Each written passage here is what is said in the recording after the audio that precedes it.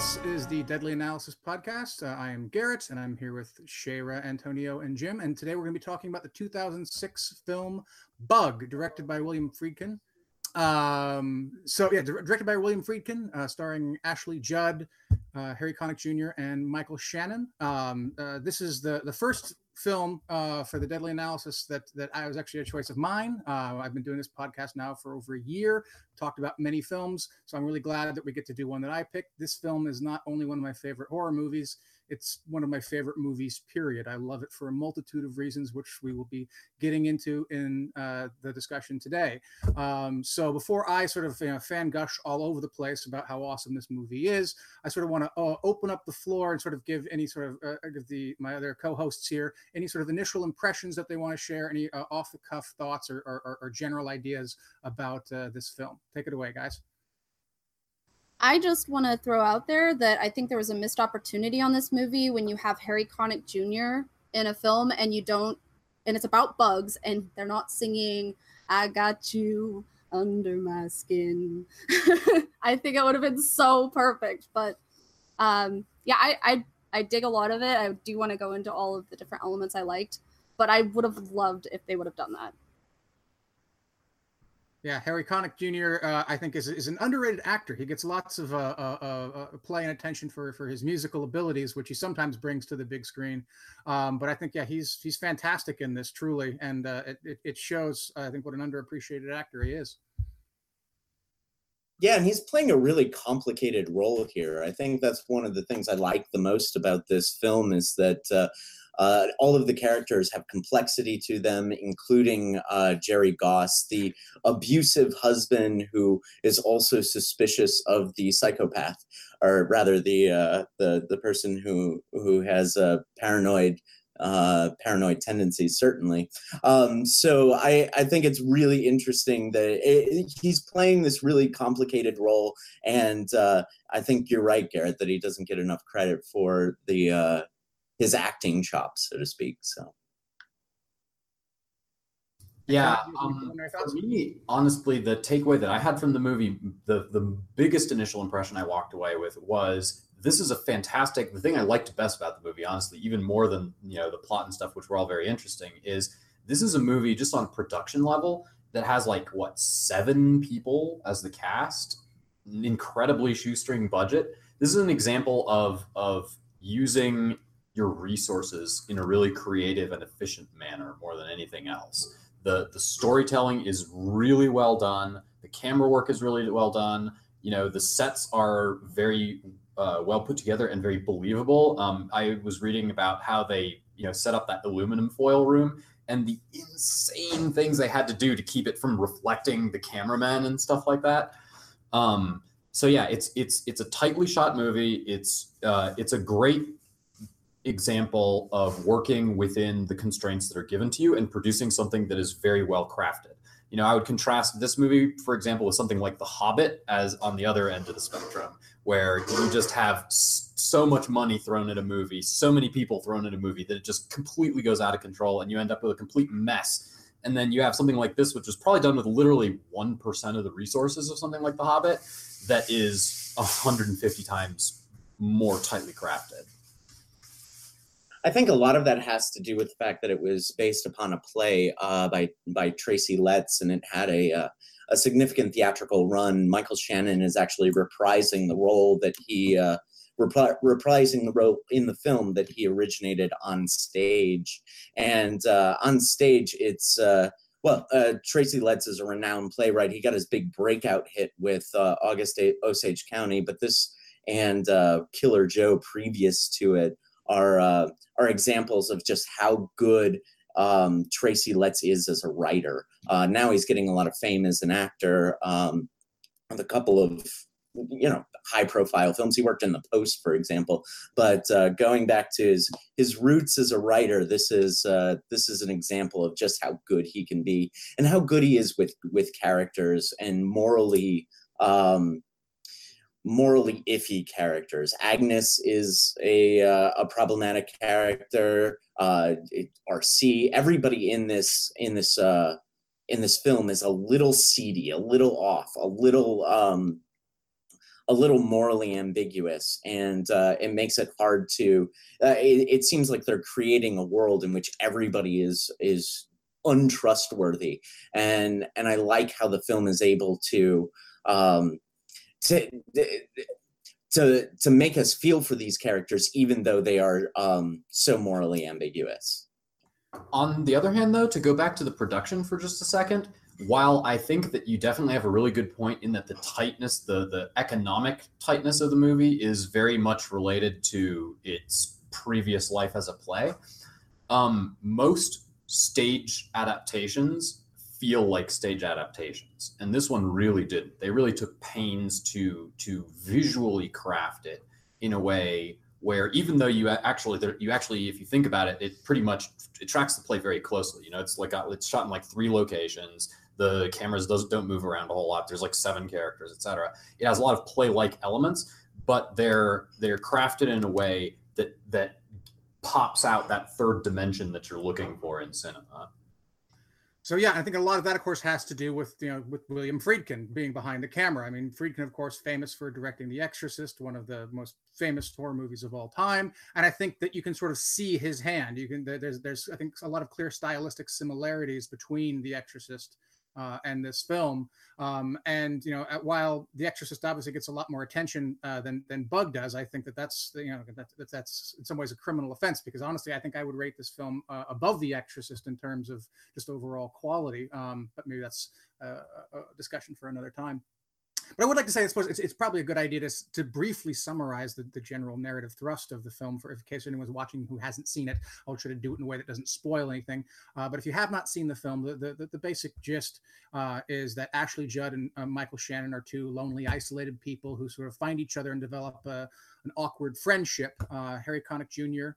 Plays Ashley Judd's estranged husband, who is abusive, but also sort of concerned about this loner of Michael Shannon, who's comes in and sort of is moving in on his woman, and the friendship develops in a way that, shall we say, it becomes mentally unhealthy for both of them. At bottom line, I think it's fair to say this is a film about paranoid schizophrenia and how it actually can be contagious, and how when you are lonely and isolated and the only person around you or only people around you have delusions, that those delusions can be more important than the reality that you live in.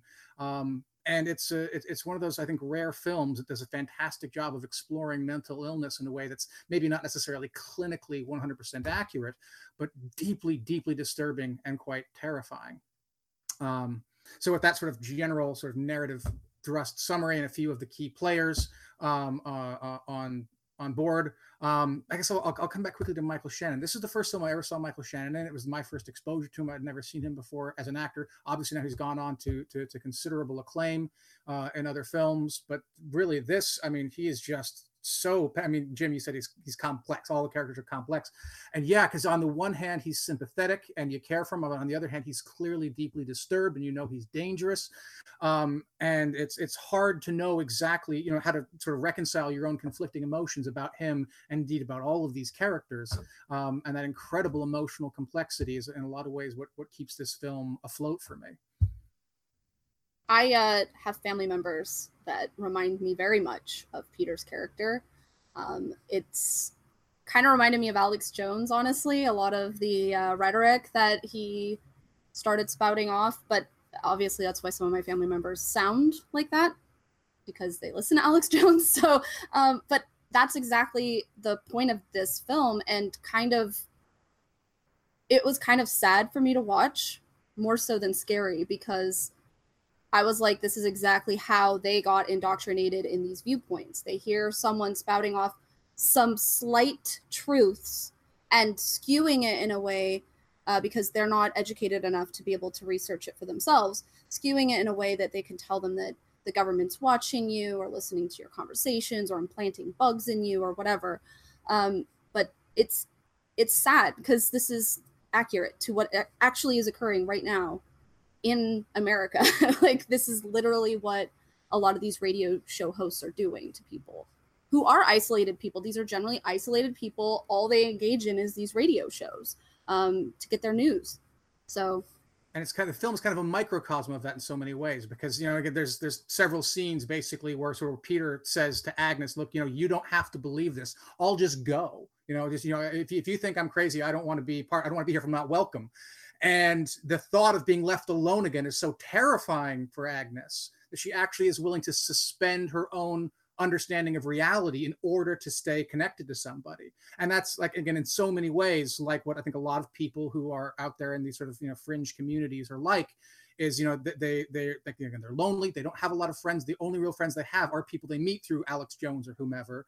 And the thought of losing that friendship, of losing that minimal social support that they have is so terrifying that they are willing to suspend their better judgment in order to stay connected to people. And it's hard for a person, again, like myself, I think, who has a fairly healthy social network and people with, you know, diverse viewpoints and so forth, to be able to really understand how terrifying that can be, to lose your only friend, to the point where it might actually be worth sacrificing your understanding of reality and even your own sanity in order to hold on to that one friend.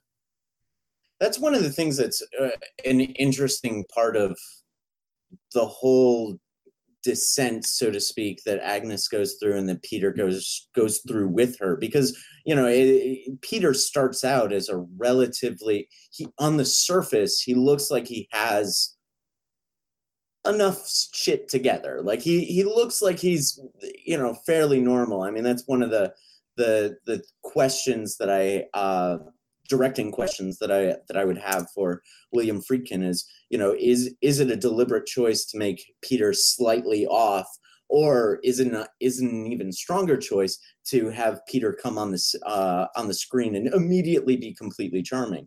It was sort of an interesting question that I'm sure they had to wrestle with at one stage.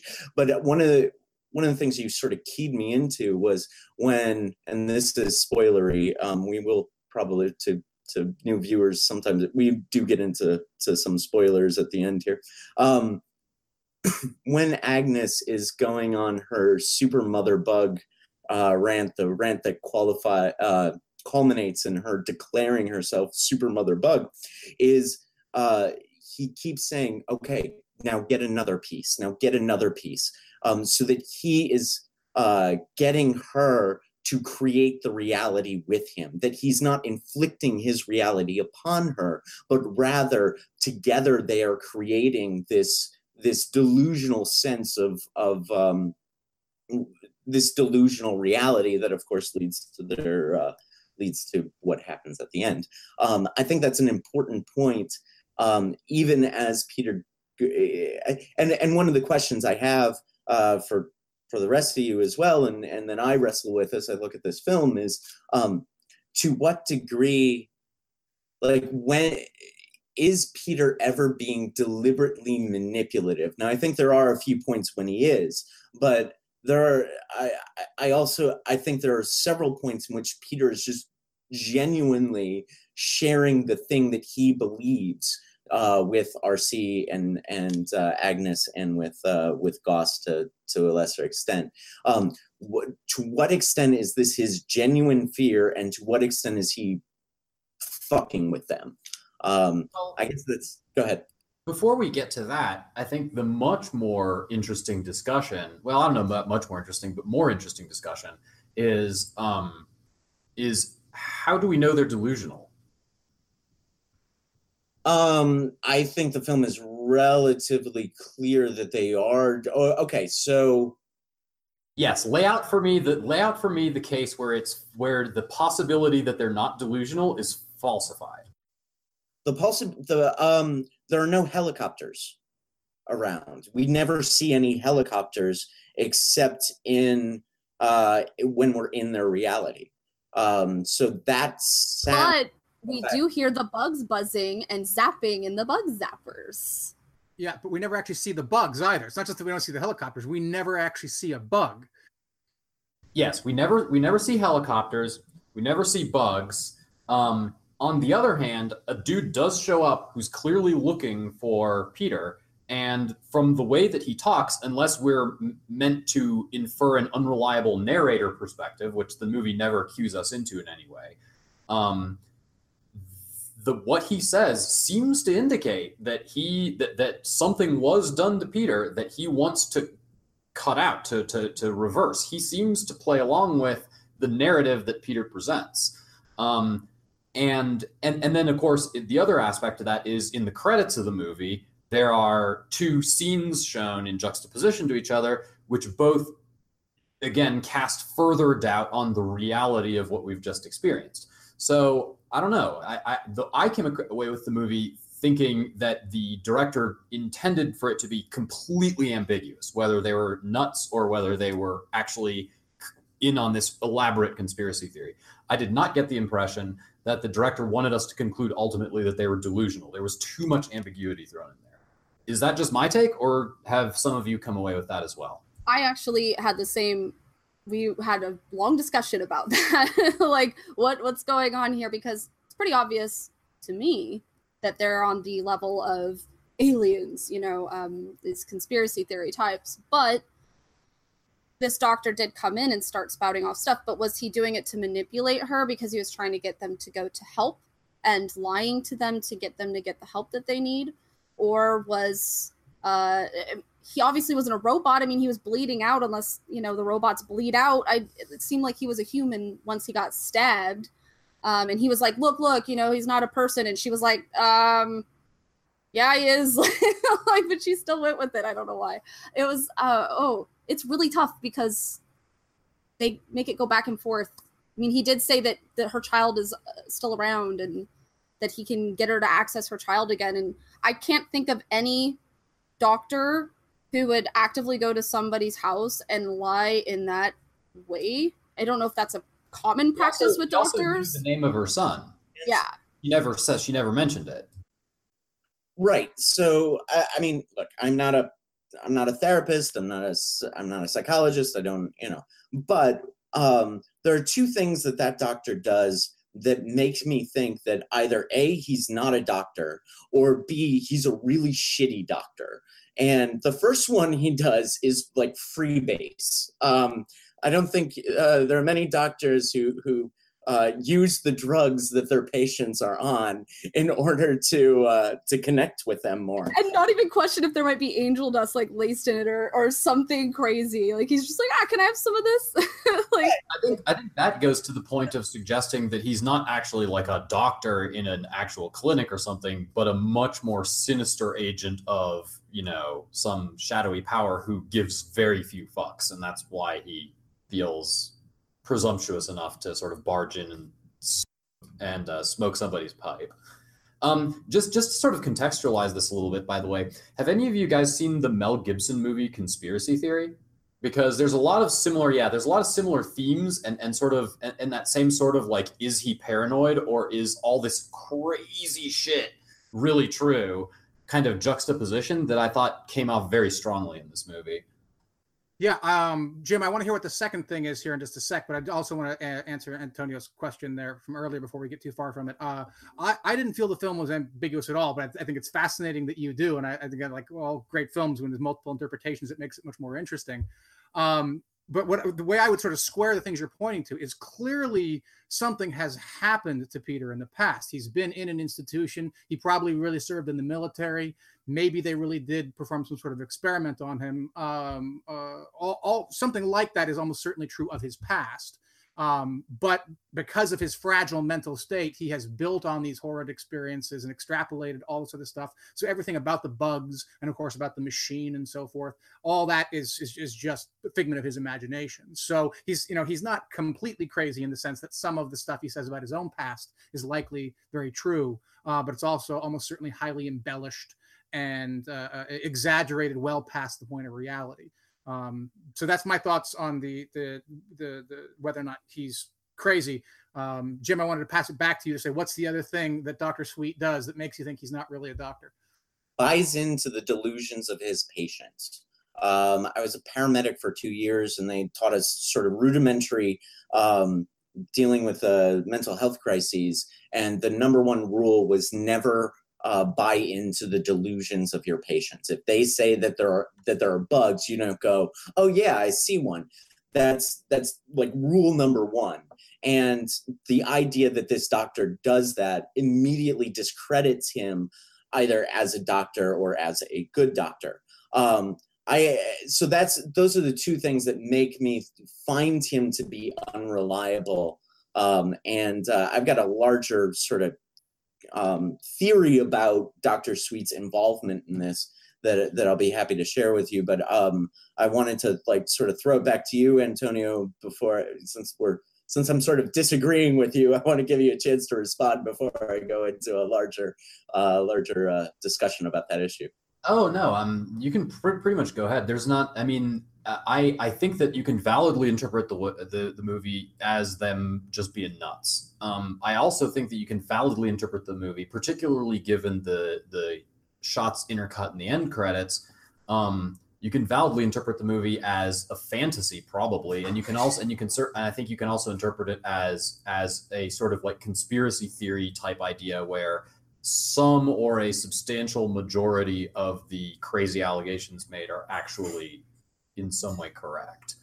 But yeah, you know, I definitely some of the points that led me in the direction of thinking that it might be plausible that they weren't nuts is, you know, he knows the son's name.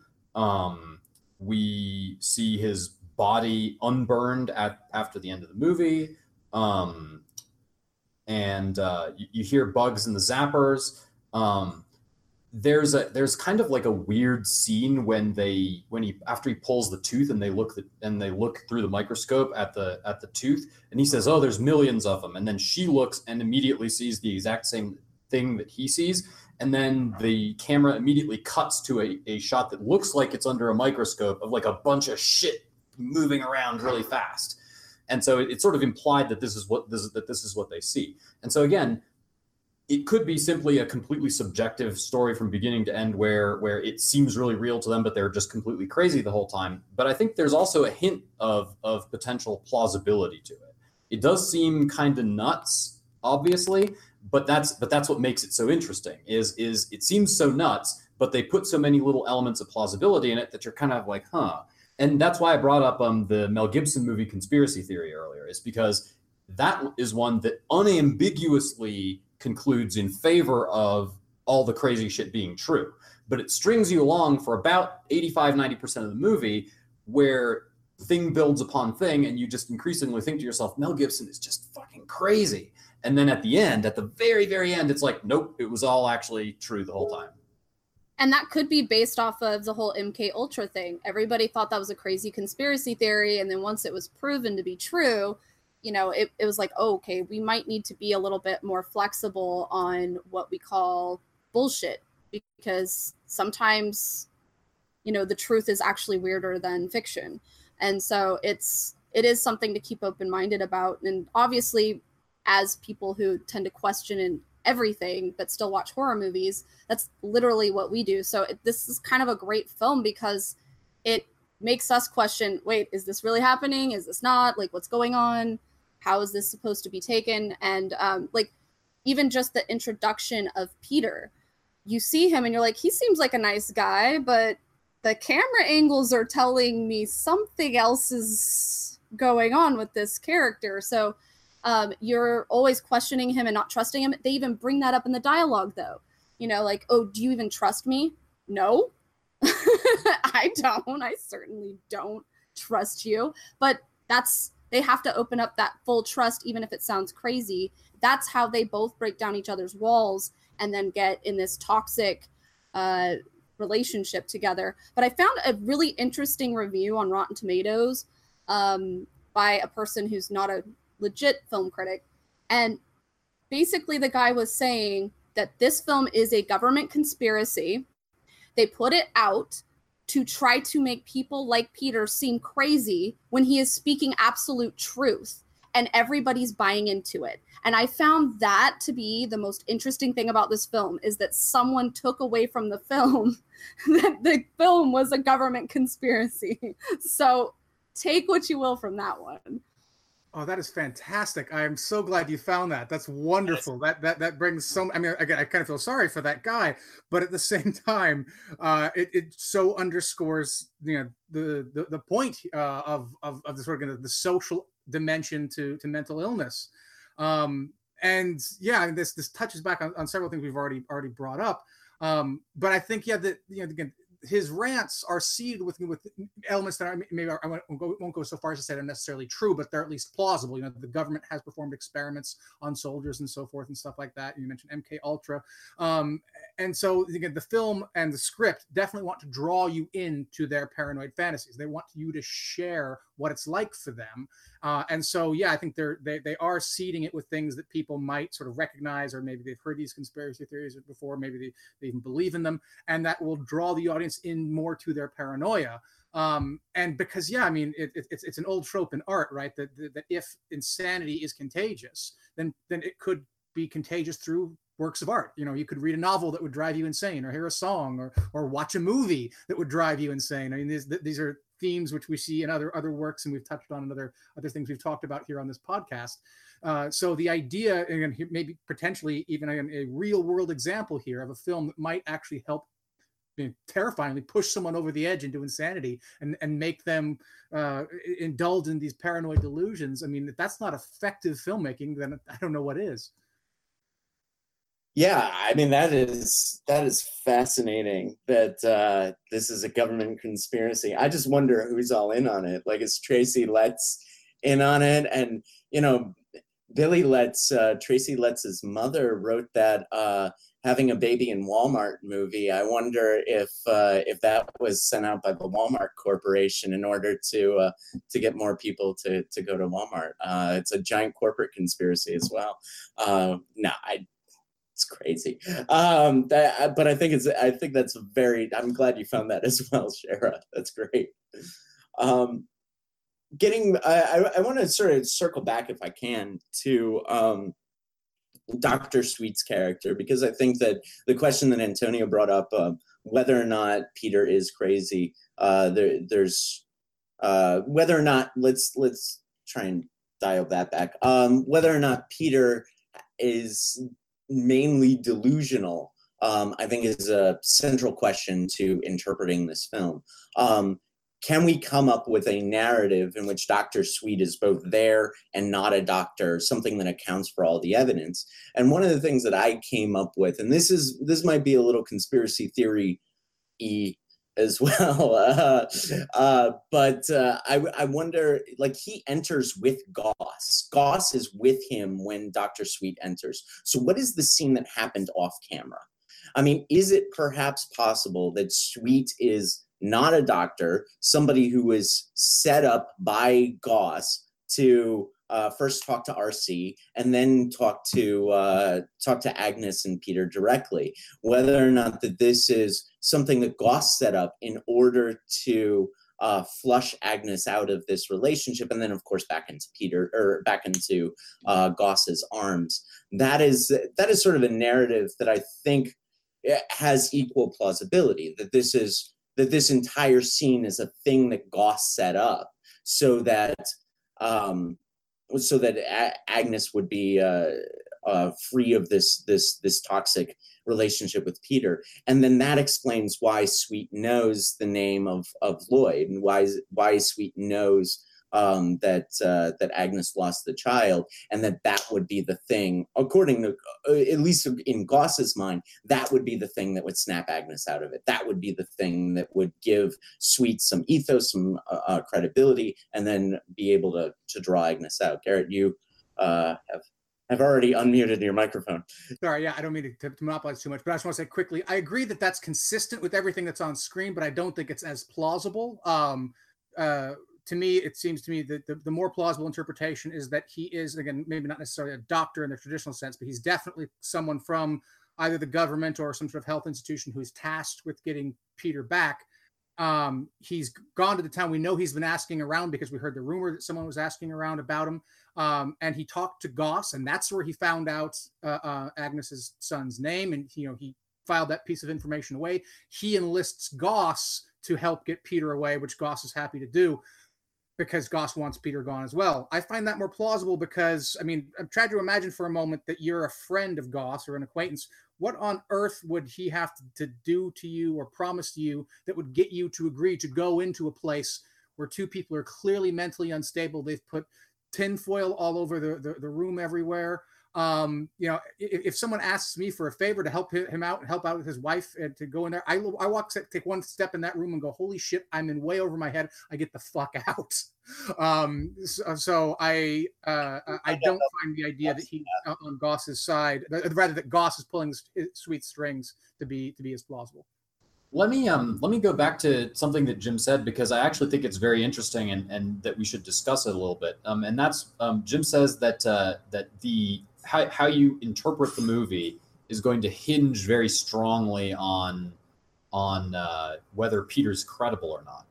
And I'm not sure that's true. Is that true? Because I don't think the point of the movie is whether Peter is credible or not. I think the reason why ambiguity is introduced into the narrative is precisely because it's not a story about whether or not Peter's credible. It's a story about how Peter and what's her face, Ashley Judd's character, are Agnes, that's right, are playing off each other to in this increasingly intensifying, increasingly unhealthy kind of way. I think that's really what the story is about. The thing, it doesn't, there's not really a bottom line to the story. The story doesn't really have a moral per se. It's more an exploration. It wants to show you these two characters interacting, and then that's the sum of the movie. It doesn't want to draw a line under it at the end and say, and then blah, blah, blah. Then they lived happily ever after. And then they were all crazy or whatever. It takes pains, I think, to actually avoid that way of framing. Yeah, I'm inclined to agree with you there, Antonio. I think, again, speaking big picture here, the thing that I absolutely loved most about this movie is that I was never able to get ahead of it. Not for a minute. I understood exactly what was happening as it happened. But, you know, if I'd paused the film at any point the first time I saw it, I could not have anticipated what was going to happen in the next scene or in the next a minute from where we were. 98% of the movies I see, you know, like most people, you know how they're going to end, you know, 10, 20 minutes in, you know, and that's not necessarily a criticism. The, you know, stories almost follow a very similar pattern. They have similar sort of vocabulary to them. So once you see enough stories, you can anticipate how they're going to play out. But I think this film just completely bucks all my rules, everything that I'm familiar with. I would love to sit down and have a conversation with Tracy Letts, because I don't know how he came up with this story. I don't know what the impetus was, because it's just so unique. I don't know. I can't really compare it to The Exorcist, but that's more in how it's directed rather than how it's written. On the page, I can't compare this to anything else, because it's just so fascinating to me about how creative it is and how much it does not follow traditional rules of storytelling, but is nonetheless completely comprehensible as you go along. It's not like David Lynch, for example, where everything's just fucking weird for being weird's sake. The story makes sense, but it doesn't follow any kind of traditional playbook. And I just love that. After seeing so many movies and getting so used to anticipating where it's going to be, I love being fooled like that. I was totally fooled in that for the moment that Sweet walks into the hotel, all of us were sitting, there's 4 of us sitting on a couch, and we're all like, where's Goss? Where's Goss? Where's Goss? Where's Goss? Where's Goss? He has to save them. He's the asshole. He hit her. He's abusive as fuck. He's robbed her. But where's our savior, Goss? When is he going to save her? Where the fuck was Goss? And he was, just hanging out outside the hotel when it went up in flames? Was he plotting for her to do this mutual suicide thing? Did he hear Sweet getting stabbed or not? Like, where the fuck was Goss? I was fully expecting Harry Connick Jr. to actually swoop in and be the hero. And he was not there. So, yeah. I'm glad they didn't go that direction, because that would have made me root for the abusive asshole even more. I think the film does a great job of like making Goss this complicated character. Like, he's a horrible person at the beginning. He's a fucking bully, really. I mean, the way he treats Peter and the way he treats Agnes, he's an asshole. He's a bully. And then by the end of it, he's right. What? The moral ambiguity of flipping that on its head the way it is a masterful writing on the part of Tracy Letts, and that's what I really liked of it. That I sort of picking up what you're laying down there, Shayra, because I thought it was fantastic that he's both right and a complete fucking asshole. Yeah, I honestly think with Goss, did the government abduct him afterwards? Like, he led him where they needed to go, and then they were like, all right, let's, do a brain wipe of him, or like he's served his purpose. Like, that could go along with what Antonio was saying, where this may actually be a government conspiracy, because if Goss was trying to get back together with Agnes, and we know even though he was abusive to her, he did love her very much. Why didn't he save his wife? In his mind, that was his wife, not his ex. Why didn't he save his wife in that situation? It seems really strange. So I think that almost the fact that Goss didn't save her might back up Antonio's argument about ambiguity there. There are a couple other ambiguities, I think, that are subtler. I listed the most obvious ones, but a couple that I just realized I forgot to mention are there. One is she lives in a motel room. Presumably the walls aren't super thick, and presumably there's occasionally people on the other side of the wall. And there's a lot of like loud noises, including Peter screaming extensively at the top of his lungs as he rips his fucking tooth out of his head. And like nobody even knocks. Like, it's completely silent. And that's unusual, and sort of pushes in the direction of this being something where there's a perimeter, where there's a periphery involved here. And then another thing is the extensive amount of setup that got put into the room by the end. They bought flypaper in bulk, they bought Raid in bulk, they bought aluminum paper enough to literally cover, how many square feet? It's got to be like, 6,000 square feet of aluminum foil or something like that. All these like ultraviolet lamps and stuff like that.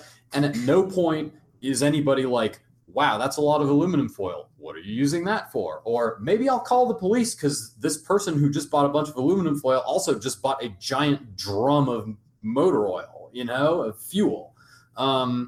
And again, the fact that all of this just proceeds completely blithely, without any question, without any interruption, without anything, also sort of plays into the potential ambiguity of what's going on here.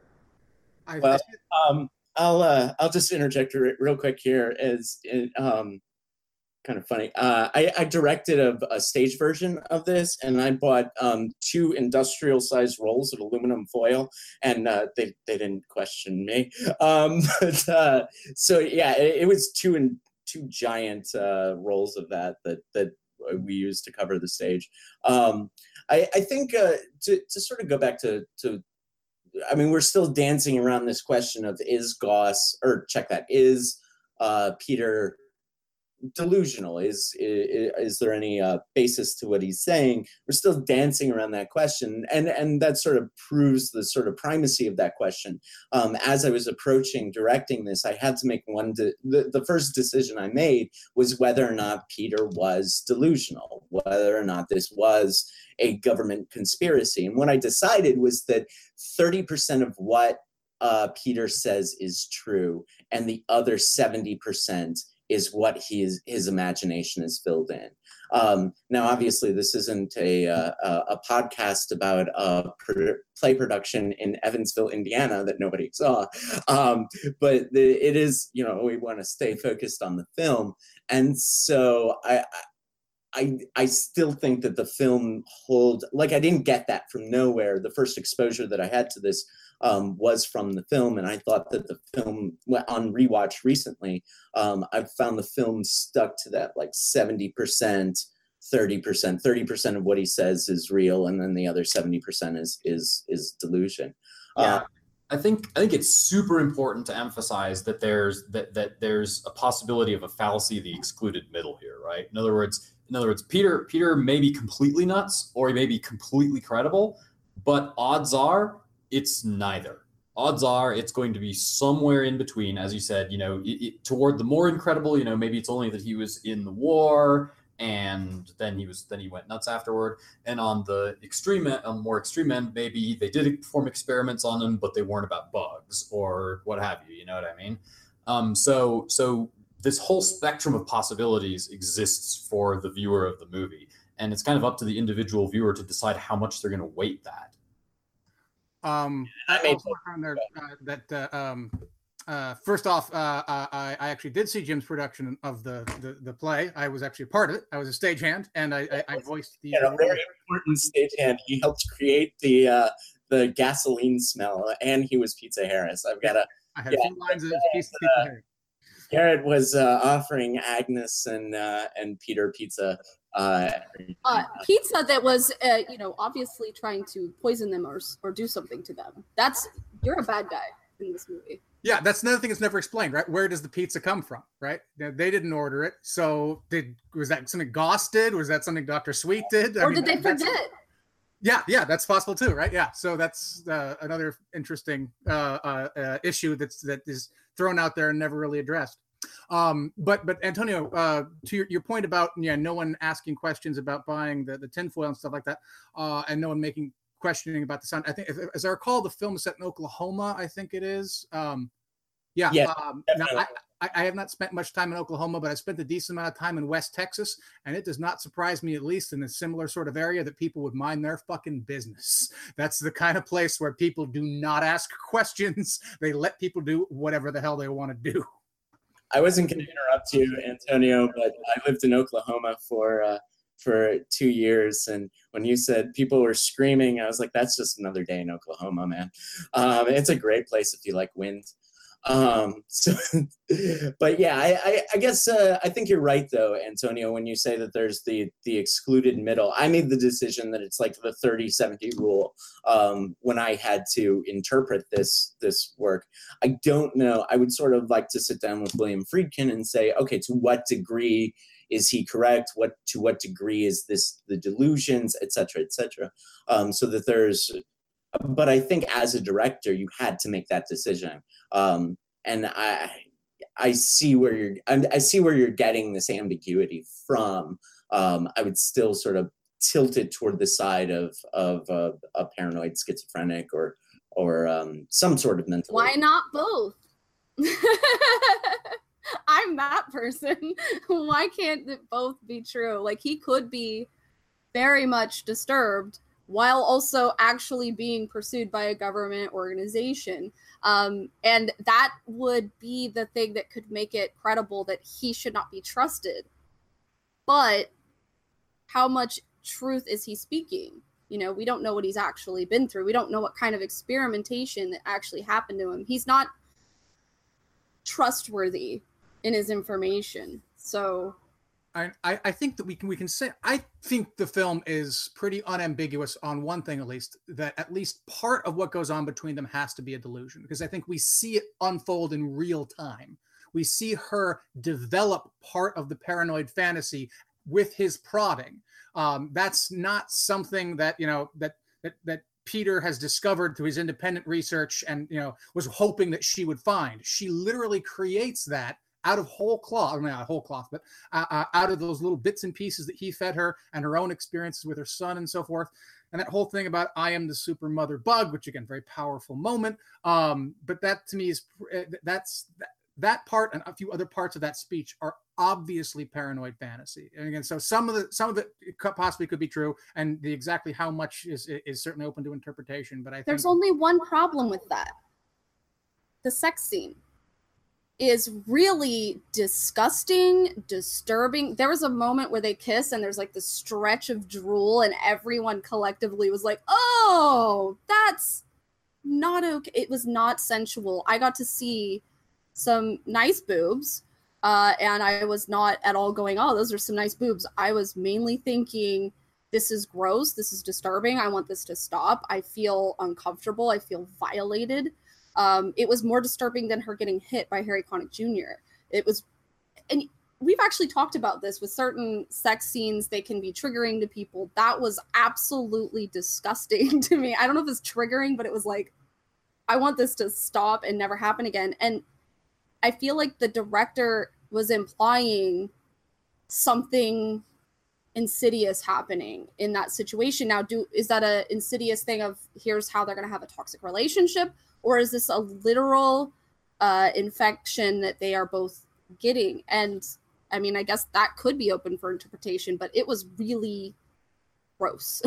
Like, and I think that's a fascinating decision, again, presumably on Friedkin's part, right? Because you could imagine that being done a different way. You could imagine that being a moment of tension relief, right? Where it was just sort of a more of a beautiful thing where you sort of, you feel their connection, and you sort of have this little warm fuzzy for a little bit before going back into the horror. But he doesn't let you have that moment of a breather. You know, he continues to ratchet up the discomfort and the scheminess of the whole experience.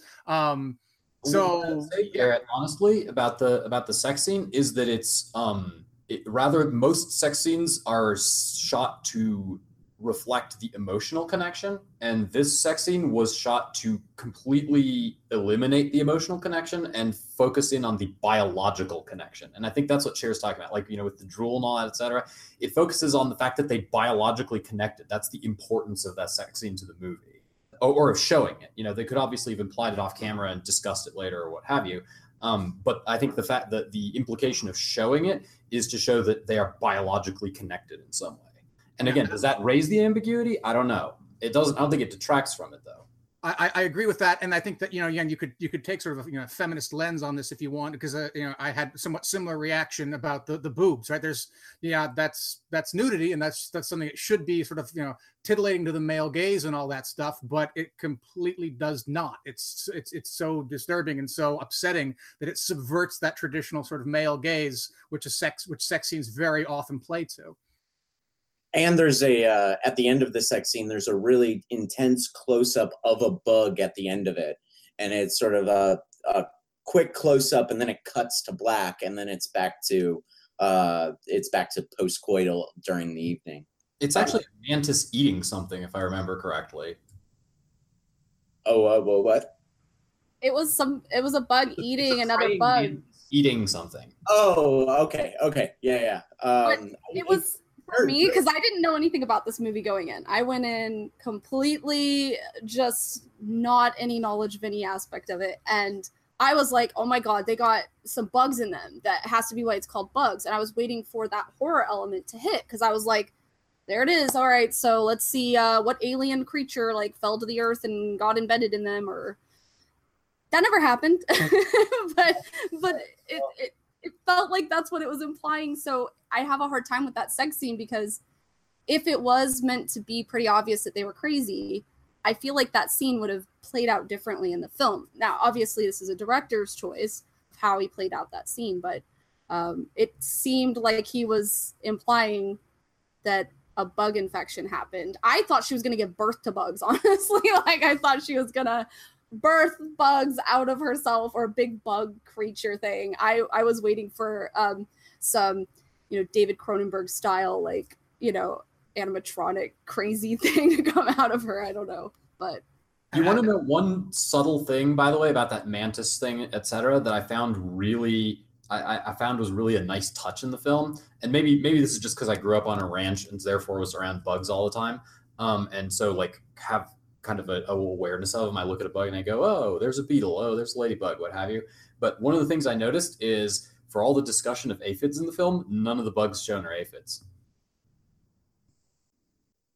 I just want to throw in there, Shara, I did not go into the film cold. I saw the trailer, and I think the trailer is masterfully done, because the trailer makes you think that's what it's going to be about too.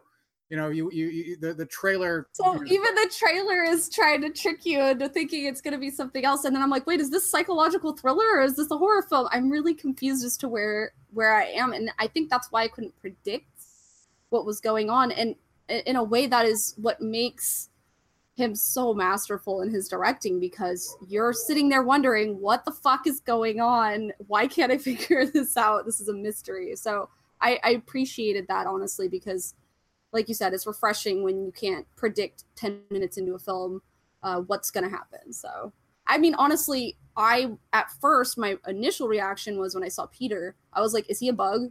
Because he kept doing weird things with his like ticks and stuff. And I was like, maybe he's the bug. Maybe he's going to give her bug babies, you know? That was what I took from it at first. So. And within the delusions that they create, I think you're absolutely right. They do give birth to bug babies. We made them, she says, when we had sex. So within the context of their delusions, that's exactly what happened.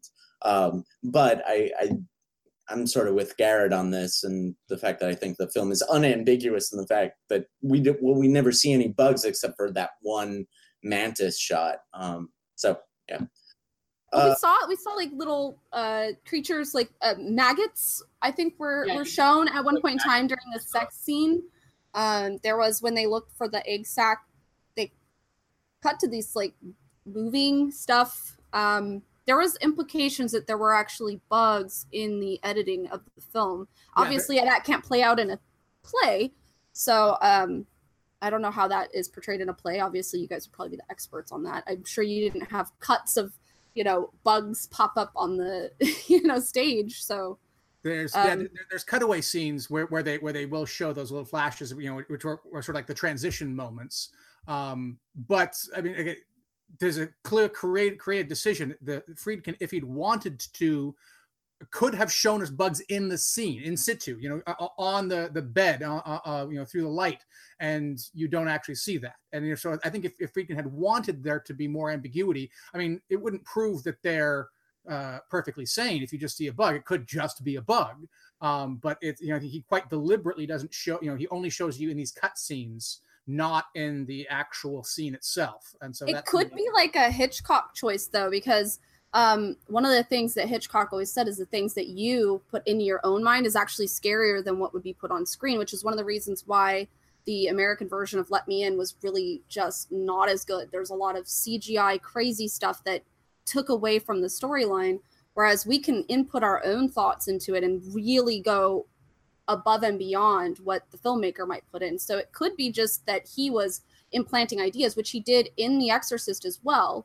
With this demon, he kept flashing a face up on the screen, flash, and it would just be this little moment of something happening, but it was making you come to the conclusion yourself and making you feel like this is a thing that's real. Because even in The Exorcist, is there a demon possession or not? Is this just a case of someone being sick? I mean, they spent a long time in that film going to medical doctors to try to diagnose this girl through science, because this is not a mom that believes in that bullshit, right? So basically we are then led to believe, and it's a lot of what happens with Mulder and Scully and X-Files, where you have this person that is so believable and making you believe it that you're like, I know this is bull, but I see where Mulder's coming from and I'm almost taking his side on this, so this is hard for me to deal with.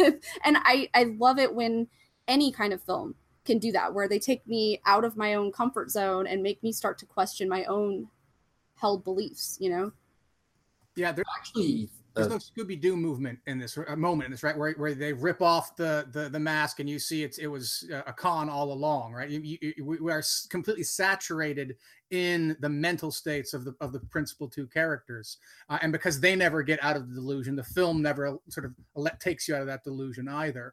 And again, I think that's part of what makes it so effective. Yes, I think that's exactly the argument I was just about to make. Is it's I think even if you accept that this is a movie that is completely true, in other words, even if you accept that Peter is completely credible and that this recounts a vast government conspiracy, etc., I think it's very important for the movie that you never see any of the bugs, etc., on screen, because the comparison to X-Files and Scooby-Doo is extremely salient. X-Files and Scooby-Doo, by showing the monster at the beginning or what have you, they ultimately expose themselves as a sort of a fantasy, where this is the core narrative is about the bug. Now we're going to watch Mulder see the bug and then it runs away, and then we're going to see Scully not see it and be all skeptical about it.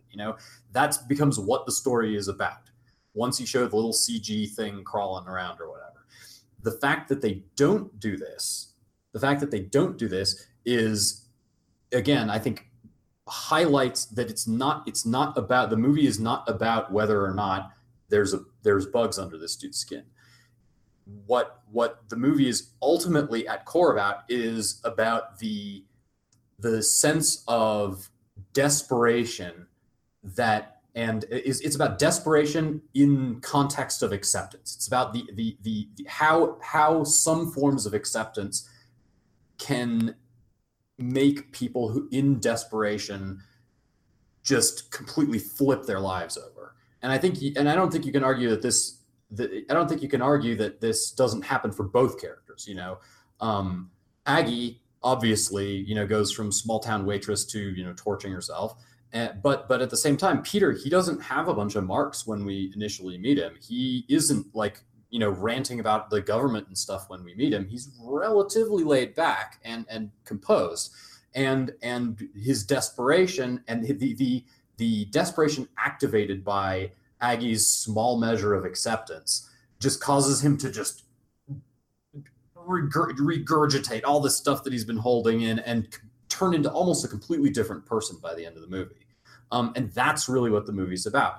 And if you show the bug at any point, if at any point you say this is what the story ultimately boils down to, it becomes entirely about Peter's quest to convince people of the truth. And it completely decontextualizes all that emotional interplay that the movie's really about.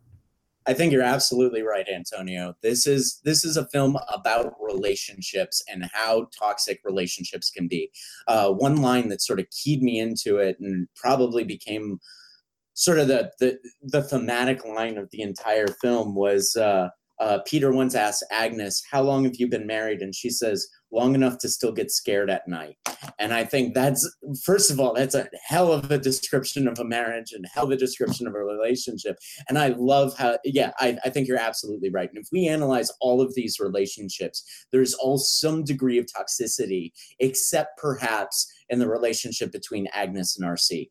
Aside from that, every relationship in this film is to some degree toxic. And I think that's the central theme of this film. I mean, we spent a lot of time talking about the reality or unreality of the bugs, but I think the real question is the reality or unreality of a functional relationship that leads to mutual acceptance to both characters or the betterment of each other's lives. And that's simply not the case in this film. And this film is about how toxic relationships can be and how relationships as a thing themselves have a degree of trap. There's relationships to some degree are traps as portrayed in this film. And I think that's where a lot of the writing and a lot of the creative energy is going in this film.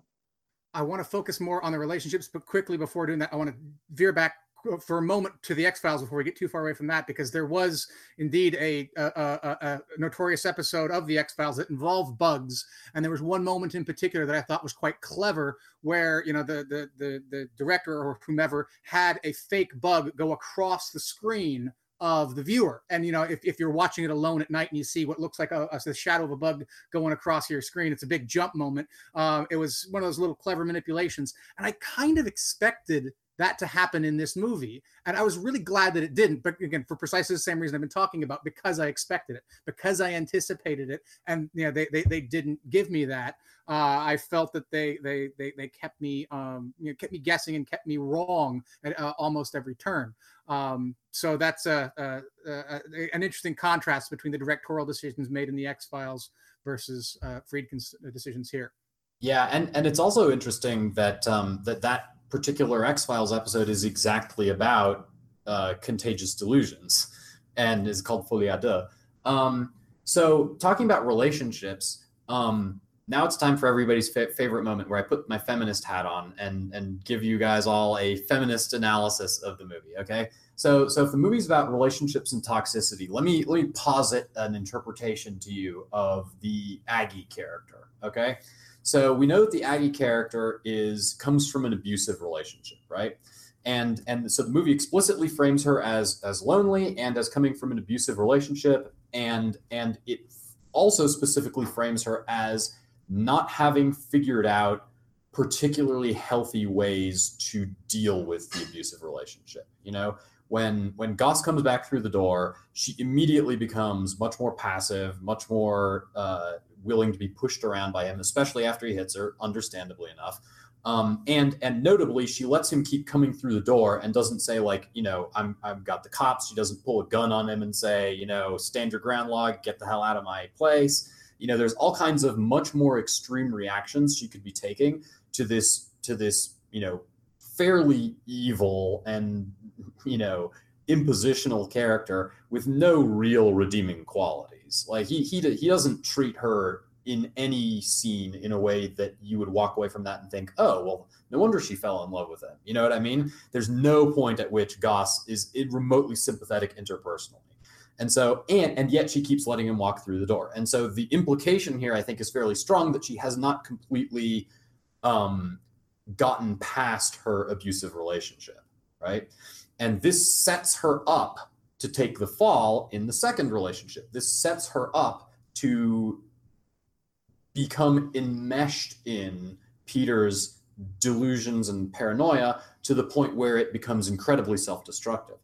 And so the metaphor that I pick up here, and again, you know, I'll throw this out to you guys. You guys go ahead and pick it apart. But the feminist metaphor here that I'm picking up is that as a woman, you need to be able to assert your individuality in a relationship over and against your partner. You need to be able to stand up to your partner and say, no, you're not going to do that to me ever again, and you're going to prison. Or that's just crazy. There's no way that's true, you know? And the fact that Aggie is a damaged personality that has been operant conditioned perhaps to not operate in that mode, I think contributes to the end of the movie very directly and significantly. You know, in fact, we can say it's sine qua non. If Aggie had a slightly healthier perspective, if she brought a slightly healthier perspective on relationships into the relationship with Peter from the one she had with Goss, we can plausibly argue the entire movie would have gone very, very differently and would have ended on a completely different note.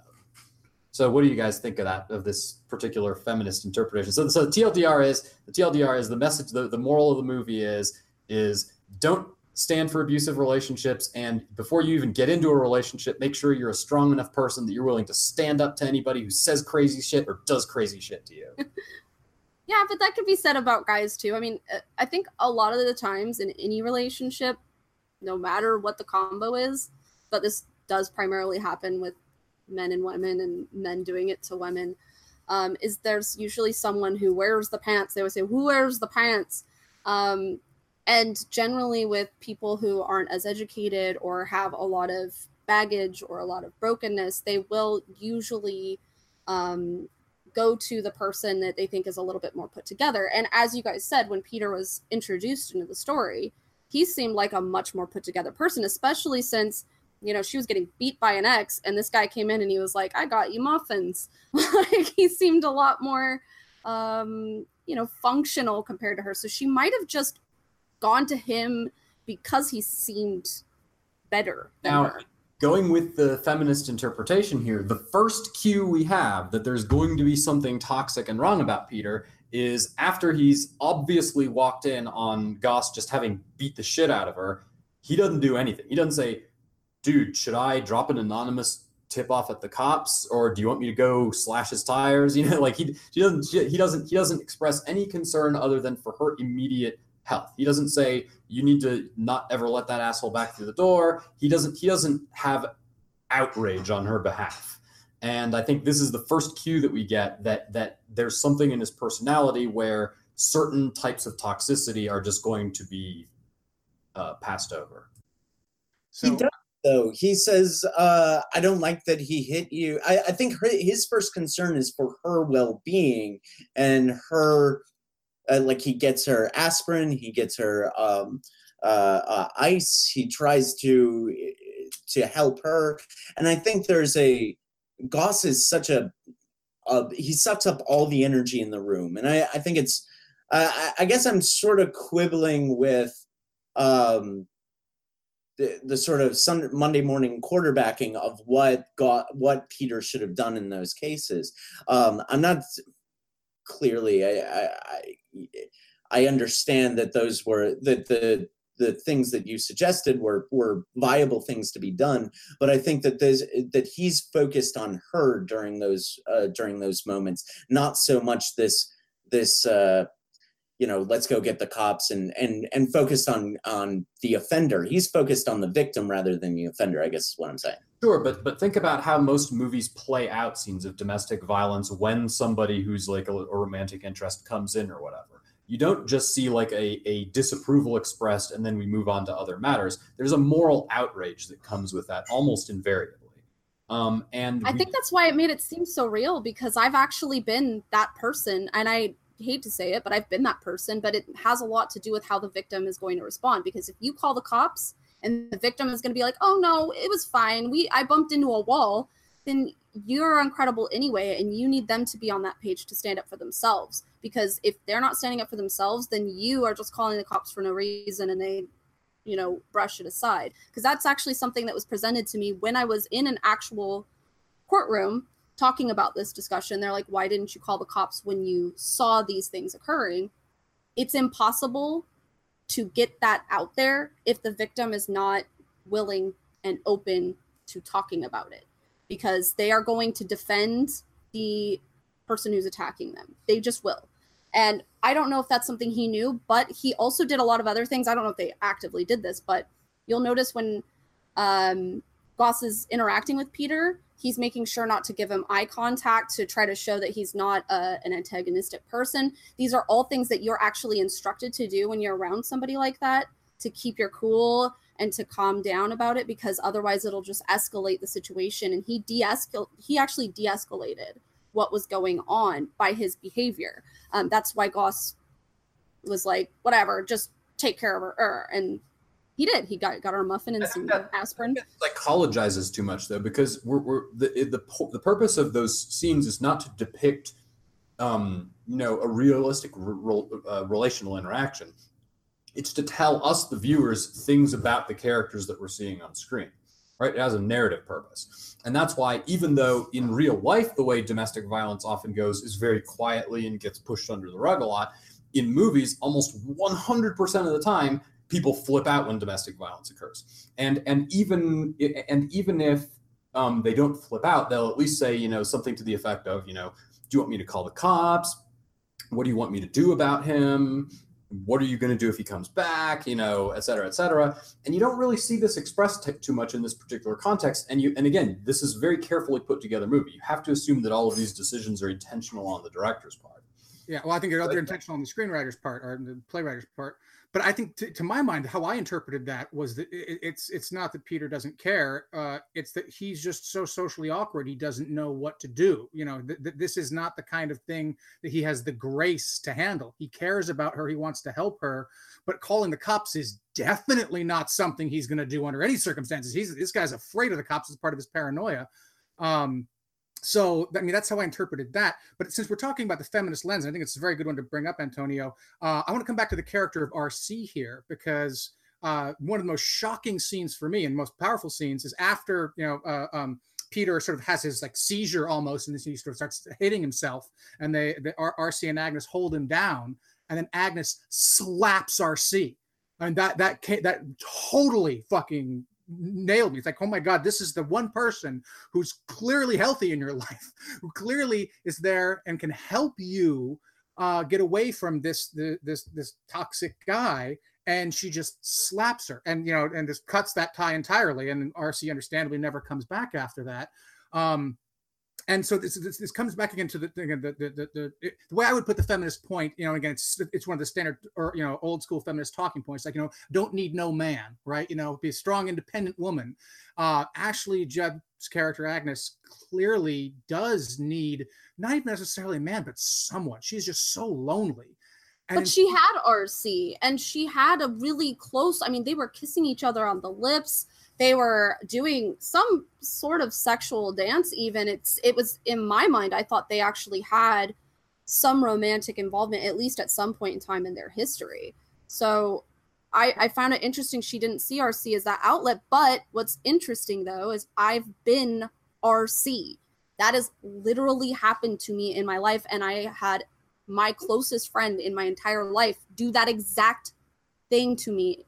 So it's so real to me. It was like ridiculous when I was watching that. I was like, my life is being turned into a movie, and I think it's very weird and creepy. But it's one of those things where, like, you have to be that friend that stands up for your friend, and if it means you lose them, you have to still do the right thing, and that's what RC does. Like, that's 100% what she does. She tries, at least, right? Yeah. And that, I think, actually, again, it's part of what makes the feminist analysis of this film a difficult one, because I think that it really, I wouldn't say it puts the lie to the idea that you don't need no man, but it shows how shallow that can be when you are completely alone. I mean, again, she has the one friend with RC, but RC clearly cannot do it for her, not just in the sexual sense necessarily. I agree, there's some erotic tension there, maybe a history, but RC cannot meet her emotional needs. Goss definitely cannot meet her emotional needs. And so that's why when Peter enters her life, she is so desperate to keep him there, because it's all she has. And so this sort of blithe, don't need no man isn't taking, I think, the realities of human relationships seriously enough, because we do need other people. We need other people to keep us sane and to keep us grounded. And unfortunately, it does the exact opposite in this case. You know, her desperate need to be recognized and to have someone appreciate her and listen to her and have someone she can talk to is what drags her over the edge.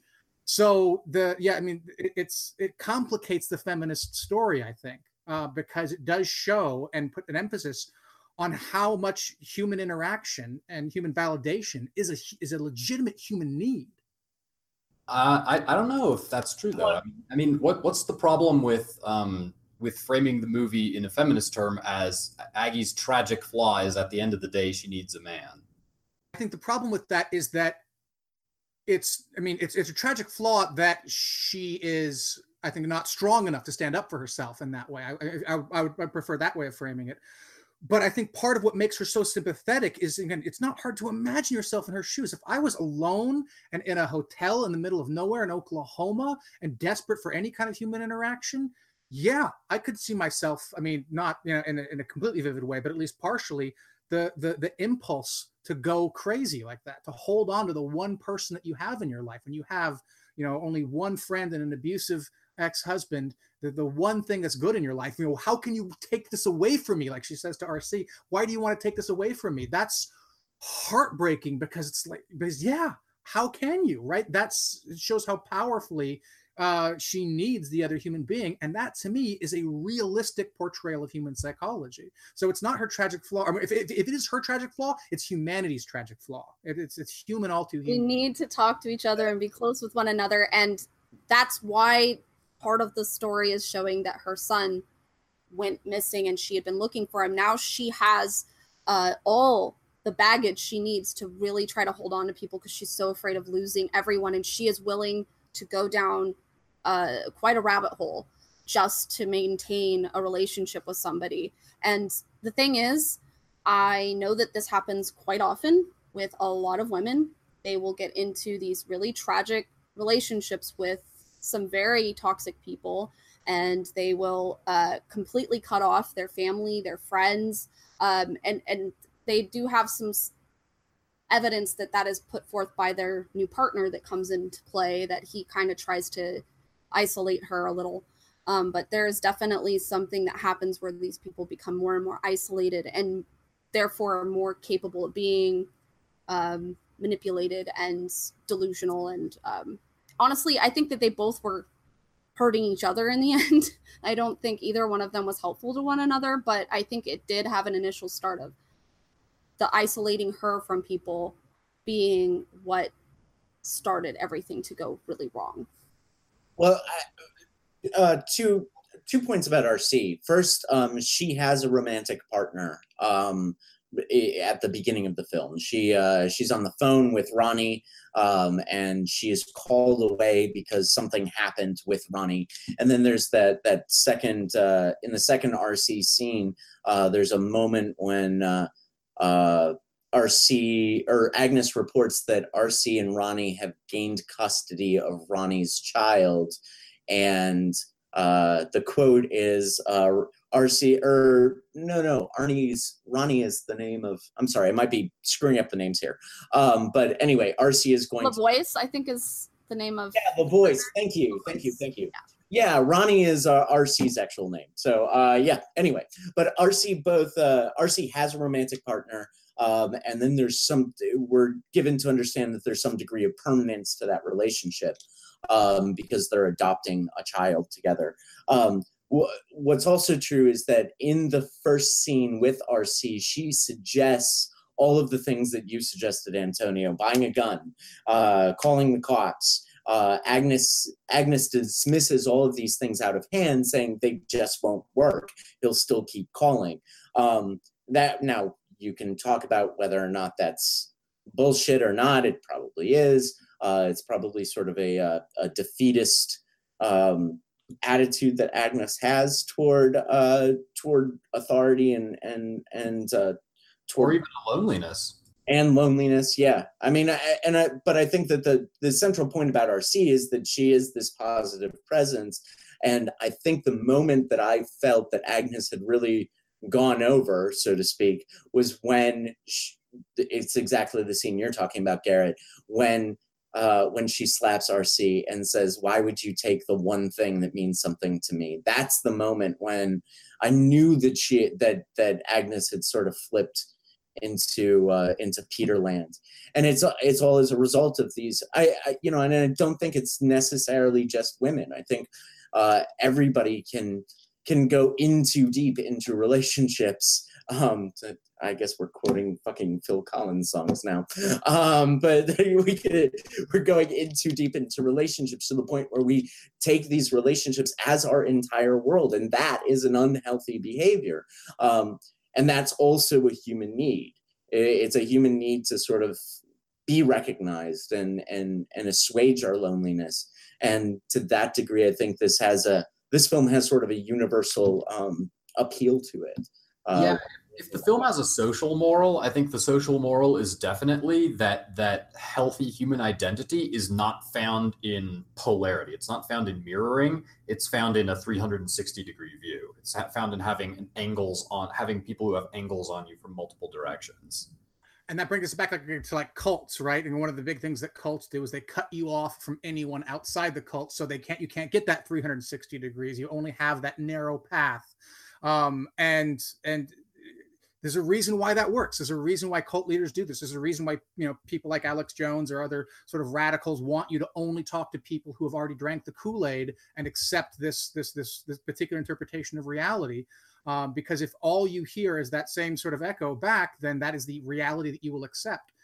And so maybe this is a good point to transition from a feminist analysis to a postmodern analysis of the film. We've been talking a lot about whether or not there's a true answer to this question, whether or not they're crazy, whether or not they're delusional, or whether or not what they're saying has some truth to it.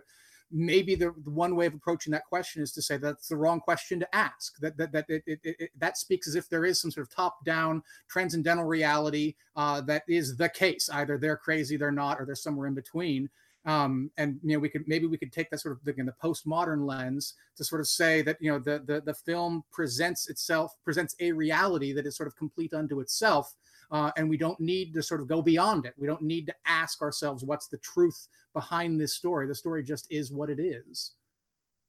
Yeah, I think you're right, Garrett. And I also think that it's important to note that of the male characters in this film, the only one who is active in limiting Agnes's social interactions is Goss. It's not Peter. Peter is, if you want me to go, I'll go. If you want to bring other people in, that won't work. Although there are a couple scenes when Agnes tries to call the cops, but any sort of authority figure Peter is saying no to, but he's not limiting her access to RC, for example. It's Agnes who makes that choice to push RC away. But yeah, I think that's an interesting analysis that I mean, this is kind of a postmodern film because we are subduing ourselves in the reality of only these characters for much of the movie. I'm going to have to disagree with you. I think that he did make it so that she had to choose between him and RC. I think he specifically set it up that way, and he knew which way it would go. I think he was purposefully, and I'm only saying this because once again I've lived it, but maybe I don't know, maybe the writer didn't live it or know these kinds of things, but I've literally lived this, where there's a form of manipulation where you set it up for the person to feel like they're the ones choosing that. And that's literally what Peter's character does throughout the film on other aspects too. So why not with RC? I think he was purposely manipulating the situation at all times to make Agnes feel like she was the one coming to these conclusions, not that he was forcing it down her throat, because a lot of people need to feel like they come to their own conclusions on things, because we come from a, time period where we'd like to think that we're pretty smart and we can figure things out on our own. And not have somebody just dictate to us what we are supposed to agree with. So I think he purposely put his message across in a way that made her feel like she chose these things, where she really wasn't, because it's pretty obvious she was not in the mental state or the, intellectual ability to come to these conclusions on her own. Like, he fed a lot of this garbage to her, including the fact that RC was all behind this. I mean, that's what eventually happens, right? She thinks that RC was all behind this. This is how they got the custody of the child, was some kind of a plan and a plot with the government. So I honestly think he fed into that view, that Agnes, I think he led her down a path. I really do. I think that, go ahead, Garrett, sorry. I was going to say, I think that kind of cuts both ways, though. I don't think he has the mental capacity to deliberately manipulate her like that. If he were a literal cult leader, that's almost certainly what he would have been doing. But I like when he has the seizure, for example. I mean, indeed, it's compatible with what's on the screen. I don't think the film is unambiguous on this point. That could be an act that he's putting on to control her, but that's not how I interpret it. To me, it seems to me that he is sincerely, believes himself to be being attacked in that moment, and is reacting in earnest at that experience. So I don't think, the way I see the character of Peter, he doesn't have the presence of mind to be manipulative. I mean, there's a sense in which, in the same sense in which all human relationships are manipulative, of course, sure, he's manipulating her, but it isn't some sort of Machiavellian scheme where he has this grand architecture plot to try to bring her in with him. Yeah. I don't think anybody actually does do that, though. Like, I think a lot of the times, and this is where this movie really solidly puts this forth, our delusions and our manipulations and our lies we feed ourselves, a lot of the time we are completely ignorant of what we are deluding ourselves with or what we're lying to ourselves about. So it's entirely possible that he was being manipulative and being a liar, but to himself as well. And we are fully capable of doing that to the point of yeah. I mean, it's legit. Like, you see it happening a lot now. I mean, maybe I'm in different circles because of certain family relations, but I've definitely seen a psychological adjustment on people that I used to think could think for themselves as of late, and it's kind of scary. They have no idea, no clue that they are deluding themselves. So it's entirely possible that he wasn't like plotting to be manipulative or plotting to do these things, but was very much lying to himself because he very much needed that relationship as well. And I'm going to do my dude bro moment. I have to bring up a Rick and Morty episode. If anybody has ever watched that show, one of my favorite moments is when they're analyzing the parents and find out that they are both very unhealthy for one another. And at one point, the guy who's analyzing them says, "They're codependent," and runs away in absolute fear. And I feel like that is the best way to react to this film, is that they both were not very good for each other, but they do work well together. They achieved their goals and their delusions together, very much so. Honestly, I apologize in advance to Noah for further crapping on his channel views here, but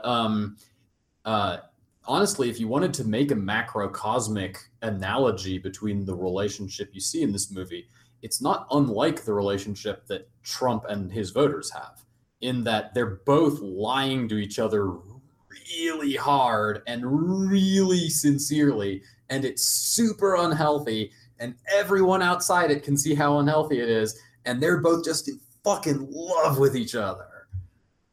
Now, not to get too political on that point, though, but I mean, for Chair, I think that restated that way, I'm more on board with your point that that there's manipulation going on. Yeah, I think that's makes more sense now that you've restated it. But to the political point, and I think one minor thing that you said there was that, you described people who you thought could think for themselves.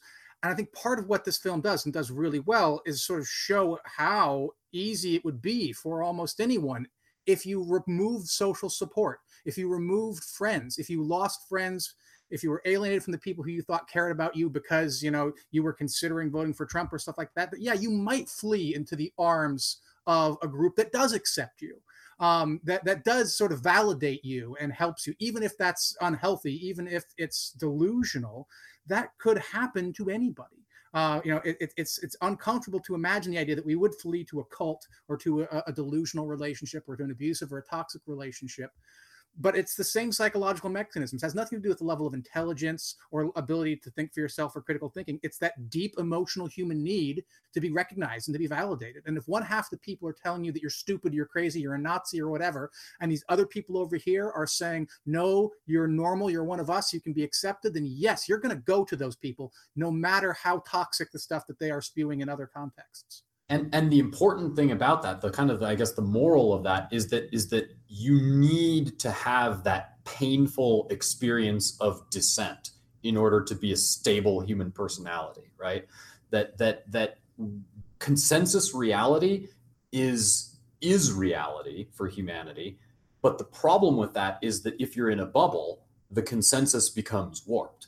And so how do you break out from that? And I think the inescapable conclusion of the movie is, again, you have to have that 360-degree view. You have to have people who, when you're full of shit, are going to come to you and say, you're full of shit. And then you have to actually keep yourself in the mental frame to accept that that's going to be a painful consequence of living in a world where you don't end up going nuts and torching yourself. I think there's one important distinction here, and I think it is also something that we can differ on and still have logical interpretations of the film. I posited at the beginning of this podcast that one of the questions that we'd have to answer is whether or not Peter is being deliberately manipulative, and not manipulative in the sense that he knows that something is wrong, that something is bullshit, and then he's convincing Agnes of the truth of that bullshit. And I think that's one difference between Trump and Peter, whereas I think Trump knows to some degree, at least once or twice when he lies, that he's lying, and that it's a cynical selling of bullshit, and that they're going to lap it up no matter what. And I don't know. I mean, I think that's an interpretive question that I think we all have to ask ourselves as we come away from this film does Peter believe everything that he's saying, or is there a moment when he's bullshitting them and trying to convince them of a lie that he knows is a lie, right? Am I making myself clear here? Yeah, I recently watched the movie Gaslight, and I think that that's a very pertinent film to bring up with this. It was very clear in that film that the protagonist was purposefully being manipulative to make her feel crazy, whereas I don't think that that is the case with Peter at all. But I definitely think he was being manipulative, but only because he wanted to have a bond with someone, not necessarily because he is full of shit. But I've noticed with my own interactions with narcissists and people that have that kind of behavioral problem, the question that always comes up when I'm having conversations with others when I'm trying to deal with that person is, are they aware that they're lying, bullshitting assholes, or like, are they not? Because that then brings up the whole free will determinism, maybe. Like, that's where that whole debate starts up, right? Like, are they actively being shitty, or are they just a little broken inside and we can't really blame them for it? And that's where you have to decide how you react. And that's where the problem comes, right? You're trying to figure out how I'm supposed to react to this character or this person that I'm interacting with. Am I supposed to be mad at them, or do I need to feel sorry for them and help them? And in a lot of the older films, it was really obvious this person is a bad guy. He's walking like this and he's going after the girl. But with Peter, you're like, I don't know. And that's what real life is like, right? And I kind of like that films have gone to that place, but it also is really hard to interpret them at that point, right? Because now it's open. I think the reason that it becomes... let me real quick. I think that's what postmodernism has done, right? It's removed this objective truth, and I think that's where we come from. That's where we go to the point where we're like, okay, Trump's an asshole because he knows he's lying, but Peter's a tragic character because he's unaware of the ridiculousness of his own point of view. I'm sorry, Antonio, I interrupted you, but go ahead. Yeah, all I was going to say is I think in terms of deception that that we need to be careful also not to indulge in the fallacy of the excluded middle as well, because I think deception exists on a spectrum. It's not binary as these questions have been. It's not, does he know he's lying or is he just being completely sincere? In a lot of cases, that question doesn't even arise on the mind of the interlocutor because it doesn't matter. He wants it to believe it very desperately. It's very important for him personally to believe it. And so the question of, am I lying to this person or not, isn't even on his mind. Okay, yeah, and I think it's good to come back now to the character of Dr. Sweet, because I think you can compare and contrast. Dr. Sweet is clearly, deliberately manipulating Agnes. There's no ambiguity in that. He's trying to get what he wants, and he doesn't particularly care whether or not he hurts her in that process. He's obviously throwing some dangerous emotional landmines out there. Now again, you can make a sort of ends justify the means argument there, perhaps, if you want, but there's nothing, I think, ambiguous about that. I did want to mention quickly, because I wanted to come back to one of the points that you made, Jim, about Dr. Sweet's character. Yeah, I can't square the point about him smoking the crystal or whatever it was. That is a strange one. But the other point you made about him playing into her delusion, I'm not a therapist, but my wife is, and I've talked to her about this. She's worked in prisons before, and I sort of asked her, like, what do you do with delusional inmates, patients? Do you ever sort of play into their delusions? And she actually, she says yes. That if you have a patient who is almost certainly not going to be able to be cured in any sort of traditional sense of that phrase, and playing into his delusion is the only way you can get him to behave, then you play into his delusion, because the alternative is he does something that gets himself hurt. And so if your only choices are play into the delusion to keep him safe, or try to sort of stick with the real reality and endanger his well-being, the ethical thing to do from her point of view, at least, was to very clearly just do play into the delusion. And I think I'm inclined to agree with that if you accept that basic dilemma. And that again brings us right back sort of to the postmodernism, right? Is maybe it doesn't make sense to ask what's the truth here. Maybe instead it only makes sense to say how the world appears from the various points of view that we're presented with. Actually, that is so interesting you say that, because it kind of reminds me of, I can't pronounce the name of it, but it's a Kurosawa film, Rashomon. I can't pronounce it, but it plays into that, like, what is truth so well, where you have all these different perspectives of the same exact thing happening, and there is no truth at the end. We don't know what is the actual truth, because we've heard all these different perspectives and they're all a little skewed, and that's actually how reality is. And being able to make a film like that, that makes you question what is truth, and it doesn't matter, because what the truth is more about, like, what is humanity, what are our morals, what are the things that we're actually trying to create as a world. And that does have to do with postmodernism at this point, right? Like, that's a huge part of that. So I really like that you brought that up. So yeah, and there's now that I think about it, actually, there's another more recent film called Stonehurst Asylum with Ben Kingsley, and there's a scene in that where Ben Kingsley plays a doctor who is deliberately playing into the delusions of one of his patients, a patient who believes himself to be a horse, and he's feeding him an apple. And one of the other doctors says, "Wait, you're playing into his delusions? Why? That will inhibit the cure. You won't be able to cure him if you do that." And Ben Kingsley's response is, "You want to make a perfectly miserable man out of a perfectly happy horse." That was just a great little line, and wonderfully delivered by Sir Ben Kingsley. And it's in some ways the opposite of this, right? And I think probably the more traditional role in Bug, curing them. It might not necessarily make them happy, but it certainly would make them not suicidal. Shutter Island, someone mentions that, and that Shutter Island is another good example of trying to cure the delusions in these ways. I think, I mean, I guess we're going against my my 2 weeks of paramedic training on mental health issues, where they said never do that. So Cyrus is far more experienced than I am. So I guess I'm sort of approaching it from a different angle. I think the difference between Bug and some of these other films that we're mentioning is that I haven't seen the Ben Kingsley film that you're talking about. That's a great line from a film I haven't seen. But Shutter Island, the explicit goal of playing into the delusion is to get him out of that delusion. The explicit goal of that therapeutic adventure is to get him to see an objective reality. One of the things I love Rashomon, of course. It's a classic. It's a great film.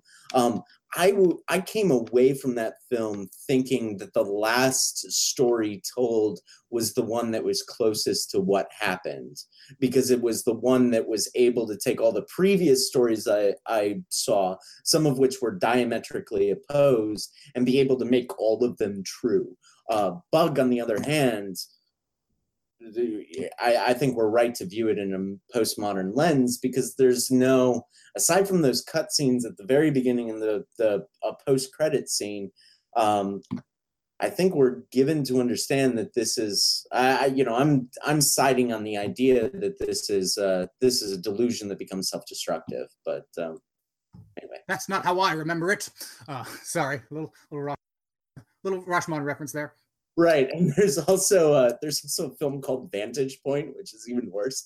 It's sort of poor man's Rashomon, and it's not. It tries to do the same things and doesn't work. But so I'm looking at the clock here, and I think I want to sort of try to stick for our general sort of 2-hour time frame. I mean, I don't necessarily want to force it to end if we still have more to talk about, but I do want to start sort of angling a little bit towards wrapping it up. And so I have a question for all of you guys. We've been doing a lot of analysis, and again, sort of, I think, praising this film rather highly. Are there any criticisms you have? Anything you think the film does wrong, or that you wish it had done different, or you think could have been done better? One of the things I saw come up a lot from people in their criticisms of it was that it was trash. It's an ugly film. It is ugly, but I think it's purposefully ugly. You took a movie like Monster, where you have Charlize Theron, where she purposely goes out of her way to make herself become this really ugly monster. And I think that similarly, this was done with Bug. You have someone who is generally known as being a very attractive actress that a lot of people think is beautiful. And she was greasy haired. She didn't have on makeup. She was smoking and drinking and doing drugs and was wearing really ugly clothing in an ugly place. Everything was ugly, gritty, gross, grimy, slimy, gross. So I think a lot of the times when people are criticizing it by calling it trash, it's like, I think you're missing the point. I think you missed a point. The style deliberately, I think, evokes cinema verite, and I think that's part of the point of the visual style. I found the visual style very coherent, and I didn't think the movie was beautiful, but that's not the point of the movie. As far as critiques, I thought the soundtrack was completely forgettable.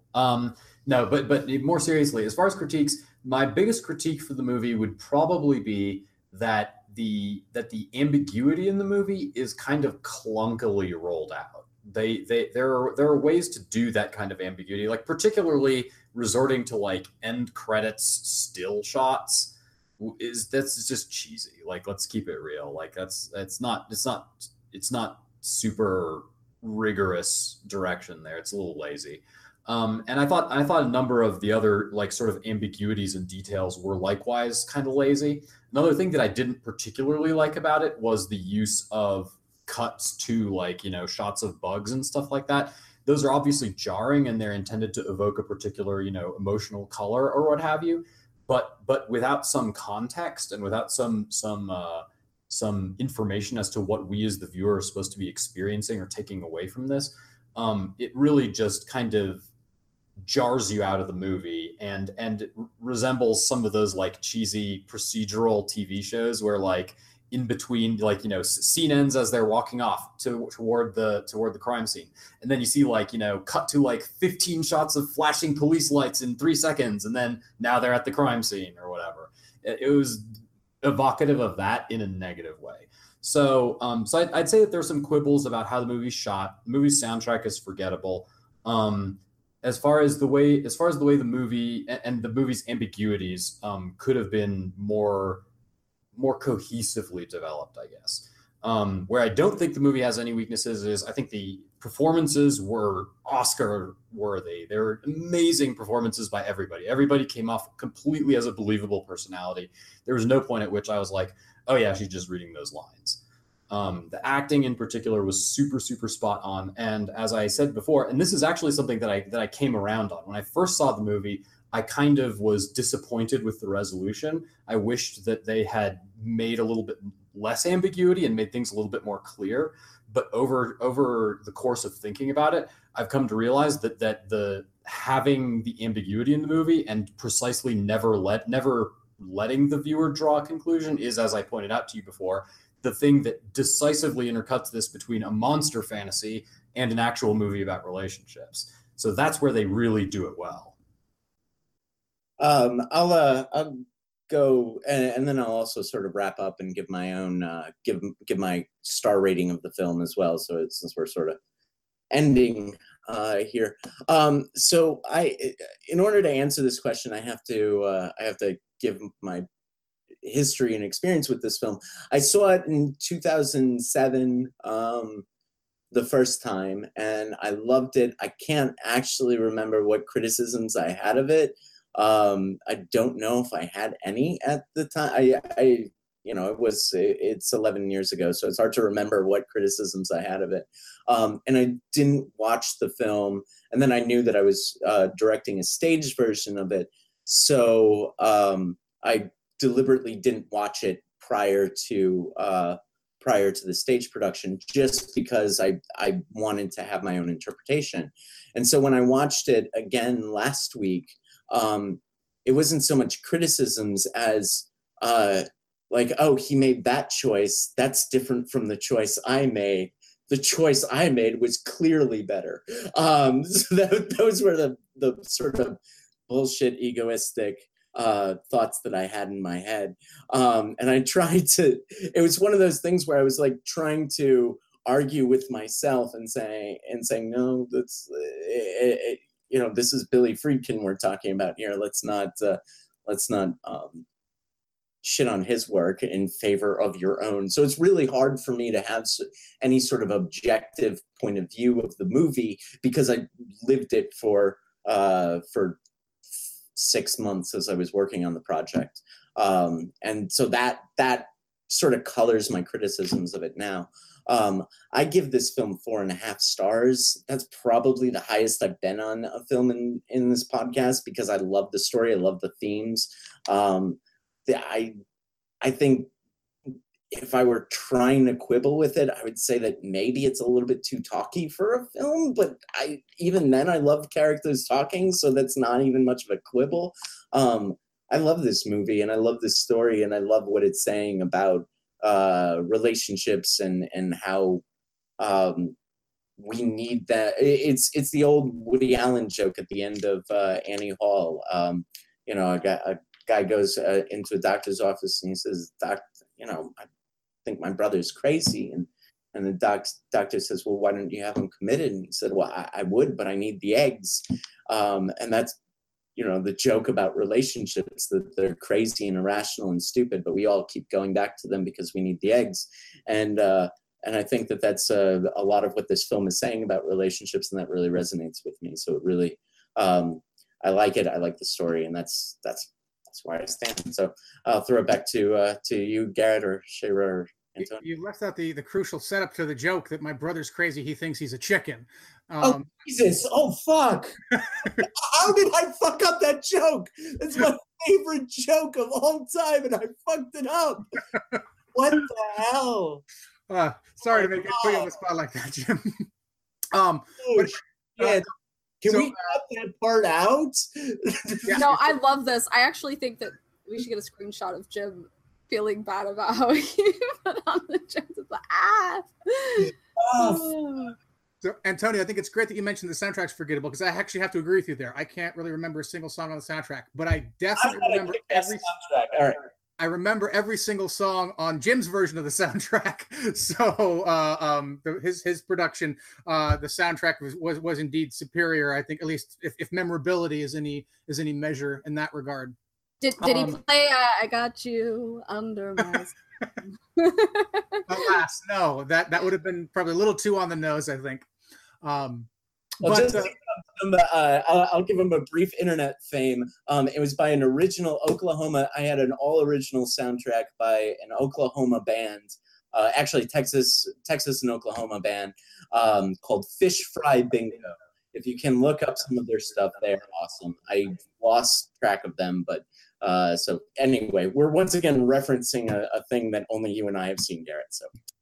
But anyway, to come back quickly to the acting, I can't say I'm generally a fan of Ashley Judd as an actor. I can't think of anything else I've seen her in that I would say even thought she did a good performance in, but then that she was phenomenal in this. I think this is, at least of the films of hers I've seen, easily her best work.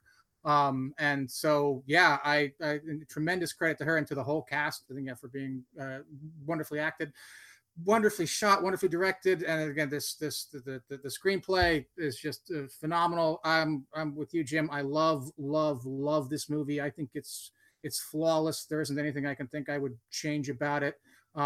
It's just a film that I can watch again and again and again and keep coming back to.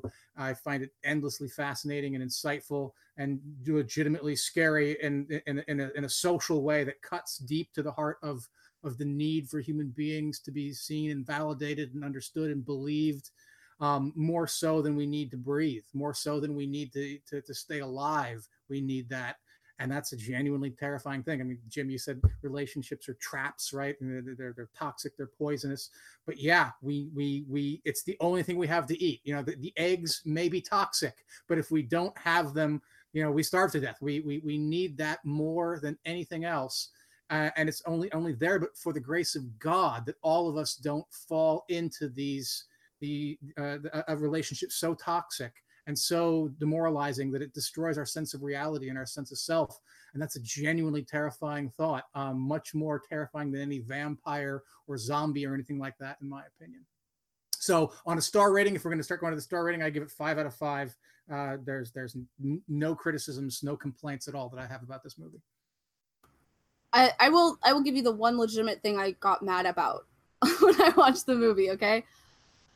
Answer the fucking phone. It is so loud and jarring and annoying, and it happens over and over again, and I get it. It's needed to be there, so I'm not even like saying it's wrong that it's there. But that phone ringing, and it's those old school rotary style, horrible, annoying sounding phones, and it's constantly going, and I'm just like, just fucking answer the phone. And I was like legitimately getting angry at the movie for that. But I understand why it was there.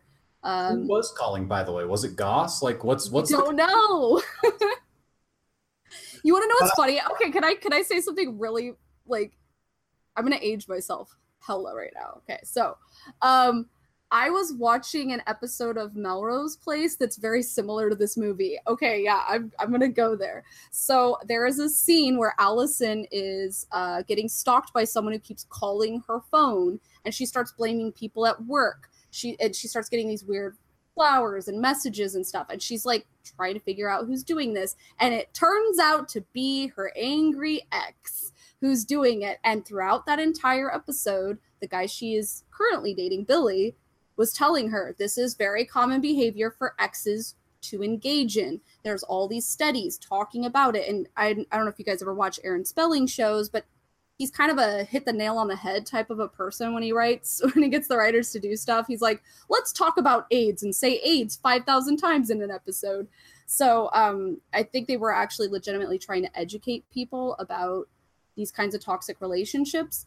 And I find it really funny that there was an episode of Melrose Place that was very similar to the movie Bug, but it even has some of the horror elements of it, but I feel like it was Goss, but I don't know. Maybe I'm just interjecting that in because I watched a Melrose Place episode. So Goss is who Agnes thinks it is, but you know, if you take the conspiracy theory point of view of this film, that you know the government is after you, then it's possible that it's not. So, but the phone calls were happening before Mr. Bug guy comes over, so it's hard to tell. I mean, she seemed to think it before she met Peter that it was Goss, because the phone calls didn't start happening until Goss left prison. But when she was going on her crazy rant, she believes that the government was behind it because RC purposely put Peter into her life.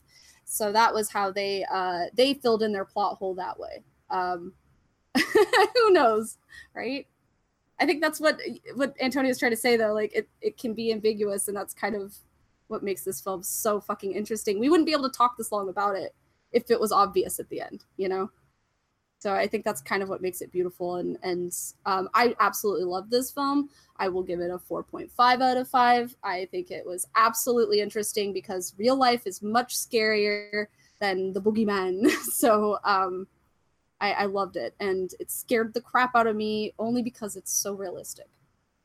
Yes, I just realized that I actually haven't given this film a rating yet, so I guess that's my turn. So I guess in addition to what I said previously about the film critically, the only other critique that I have to offer is that it's very tightly focused, but it's possibly too tightly focused. Honestly, this could have been a film that could have been 10, 12 minutes longer than it was and not lost anything in the inflation. You could, in particular, what I thought that there were a couple moments where it seemed to me that Aggie's character accepted the kind of BS line that Peter was feeding her a little too unquestioningly. I think there could have been maybe 3 or 4 more scenes in there where she expresses even some sort of tentative and then he kind of pushes, as you see several other times in the movie, and then she goes okay. Just to develop the character a tiny bit better.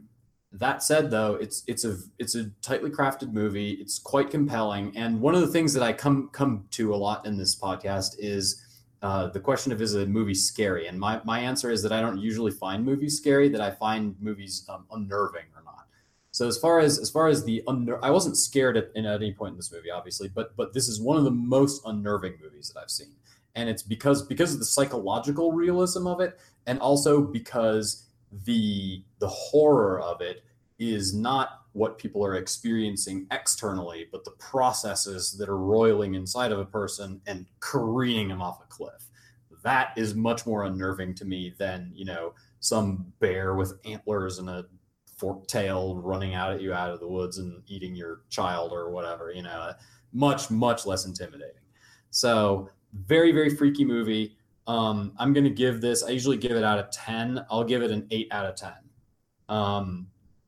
Very compelling, very tightly crafted. I don't know how many rewatches it'll sustain, but as far as a first watch, just absolutely, I was like, holy shit, the whole movie, which I guess that's a 5-star.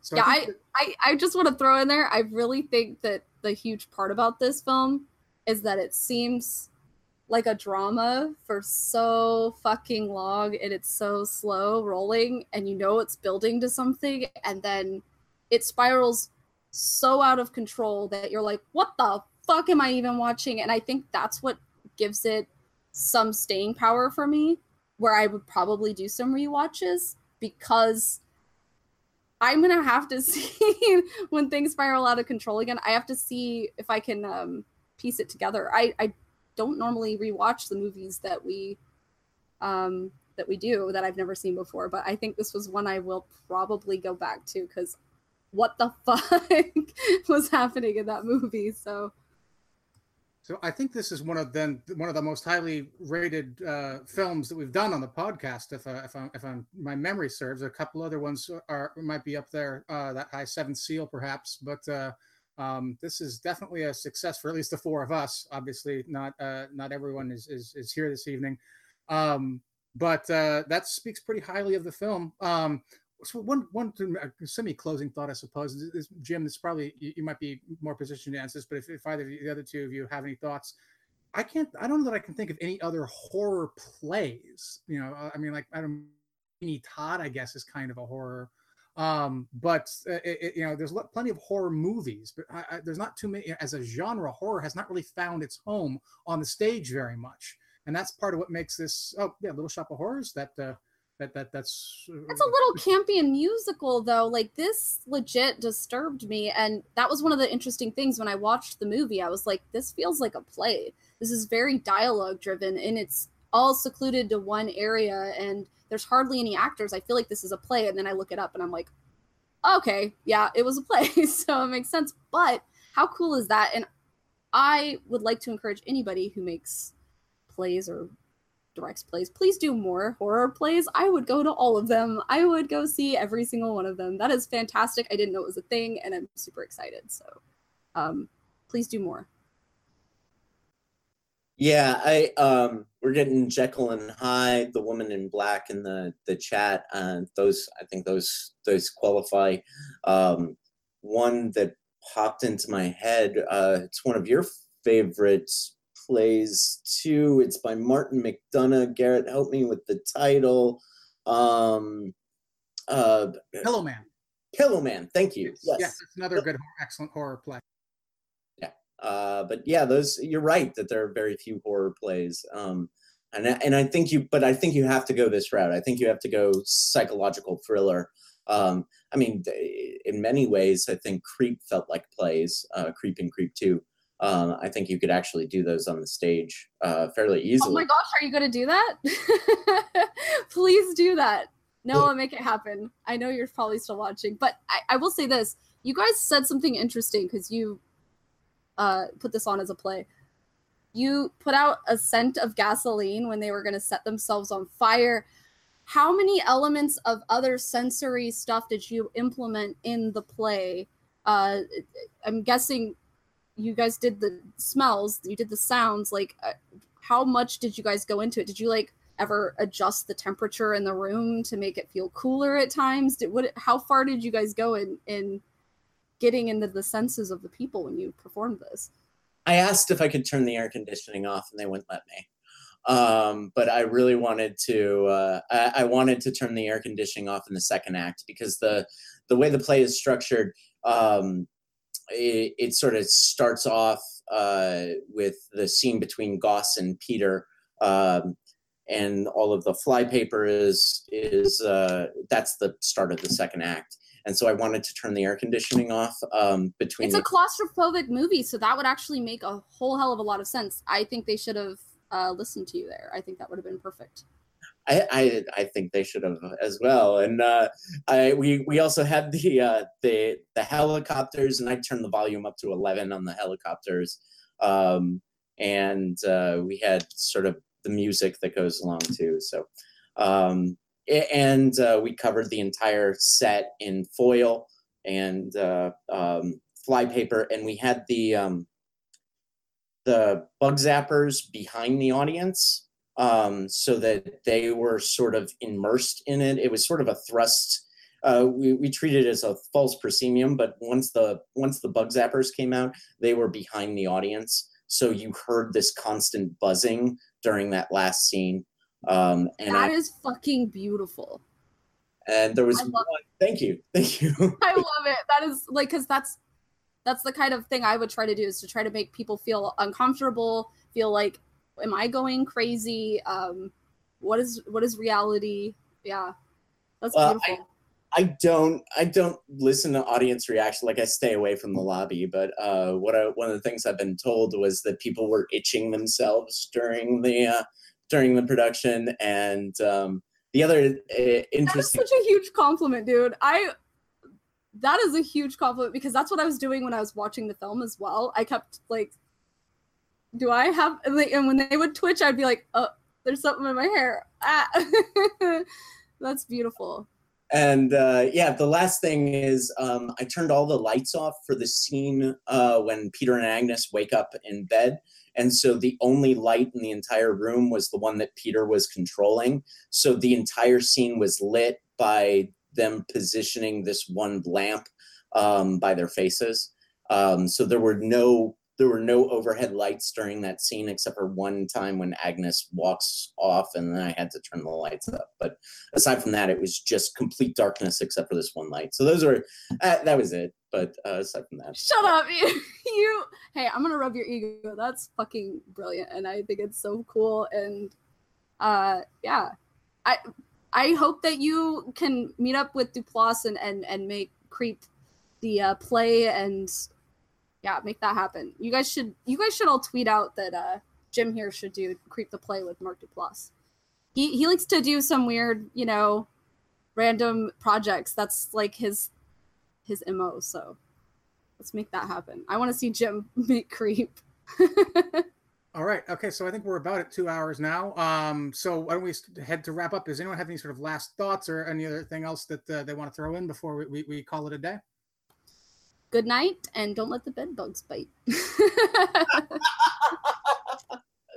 I think that's it. I think good night and don't let the bed bite. That's fantastic. All right.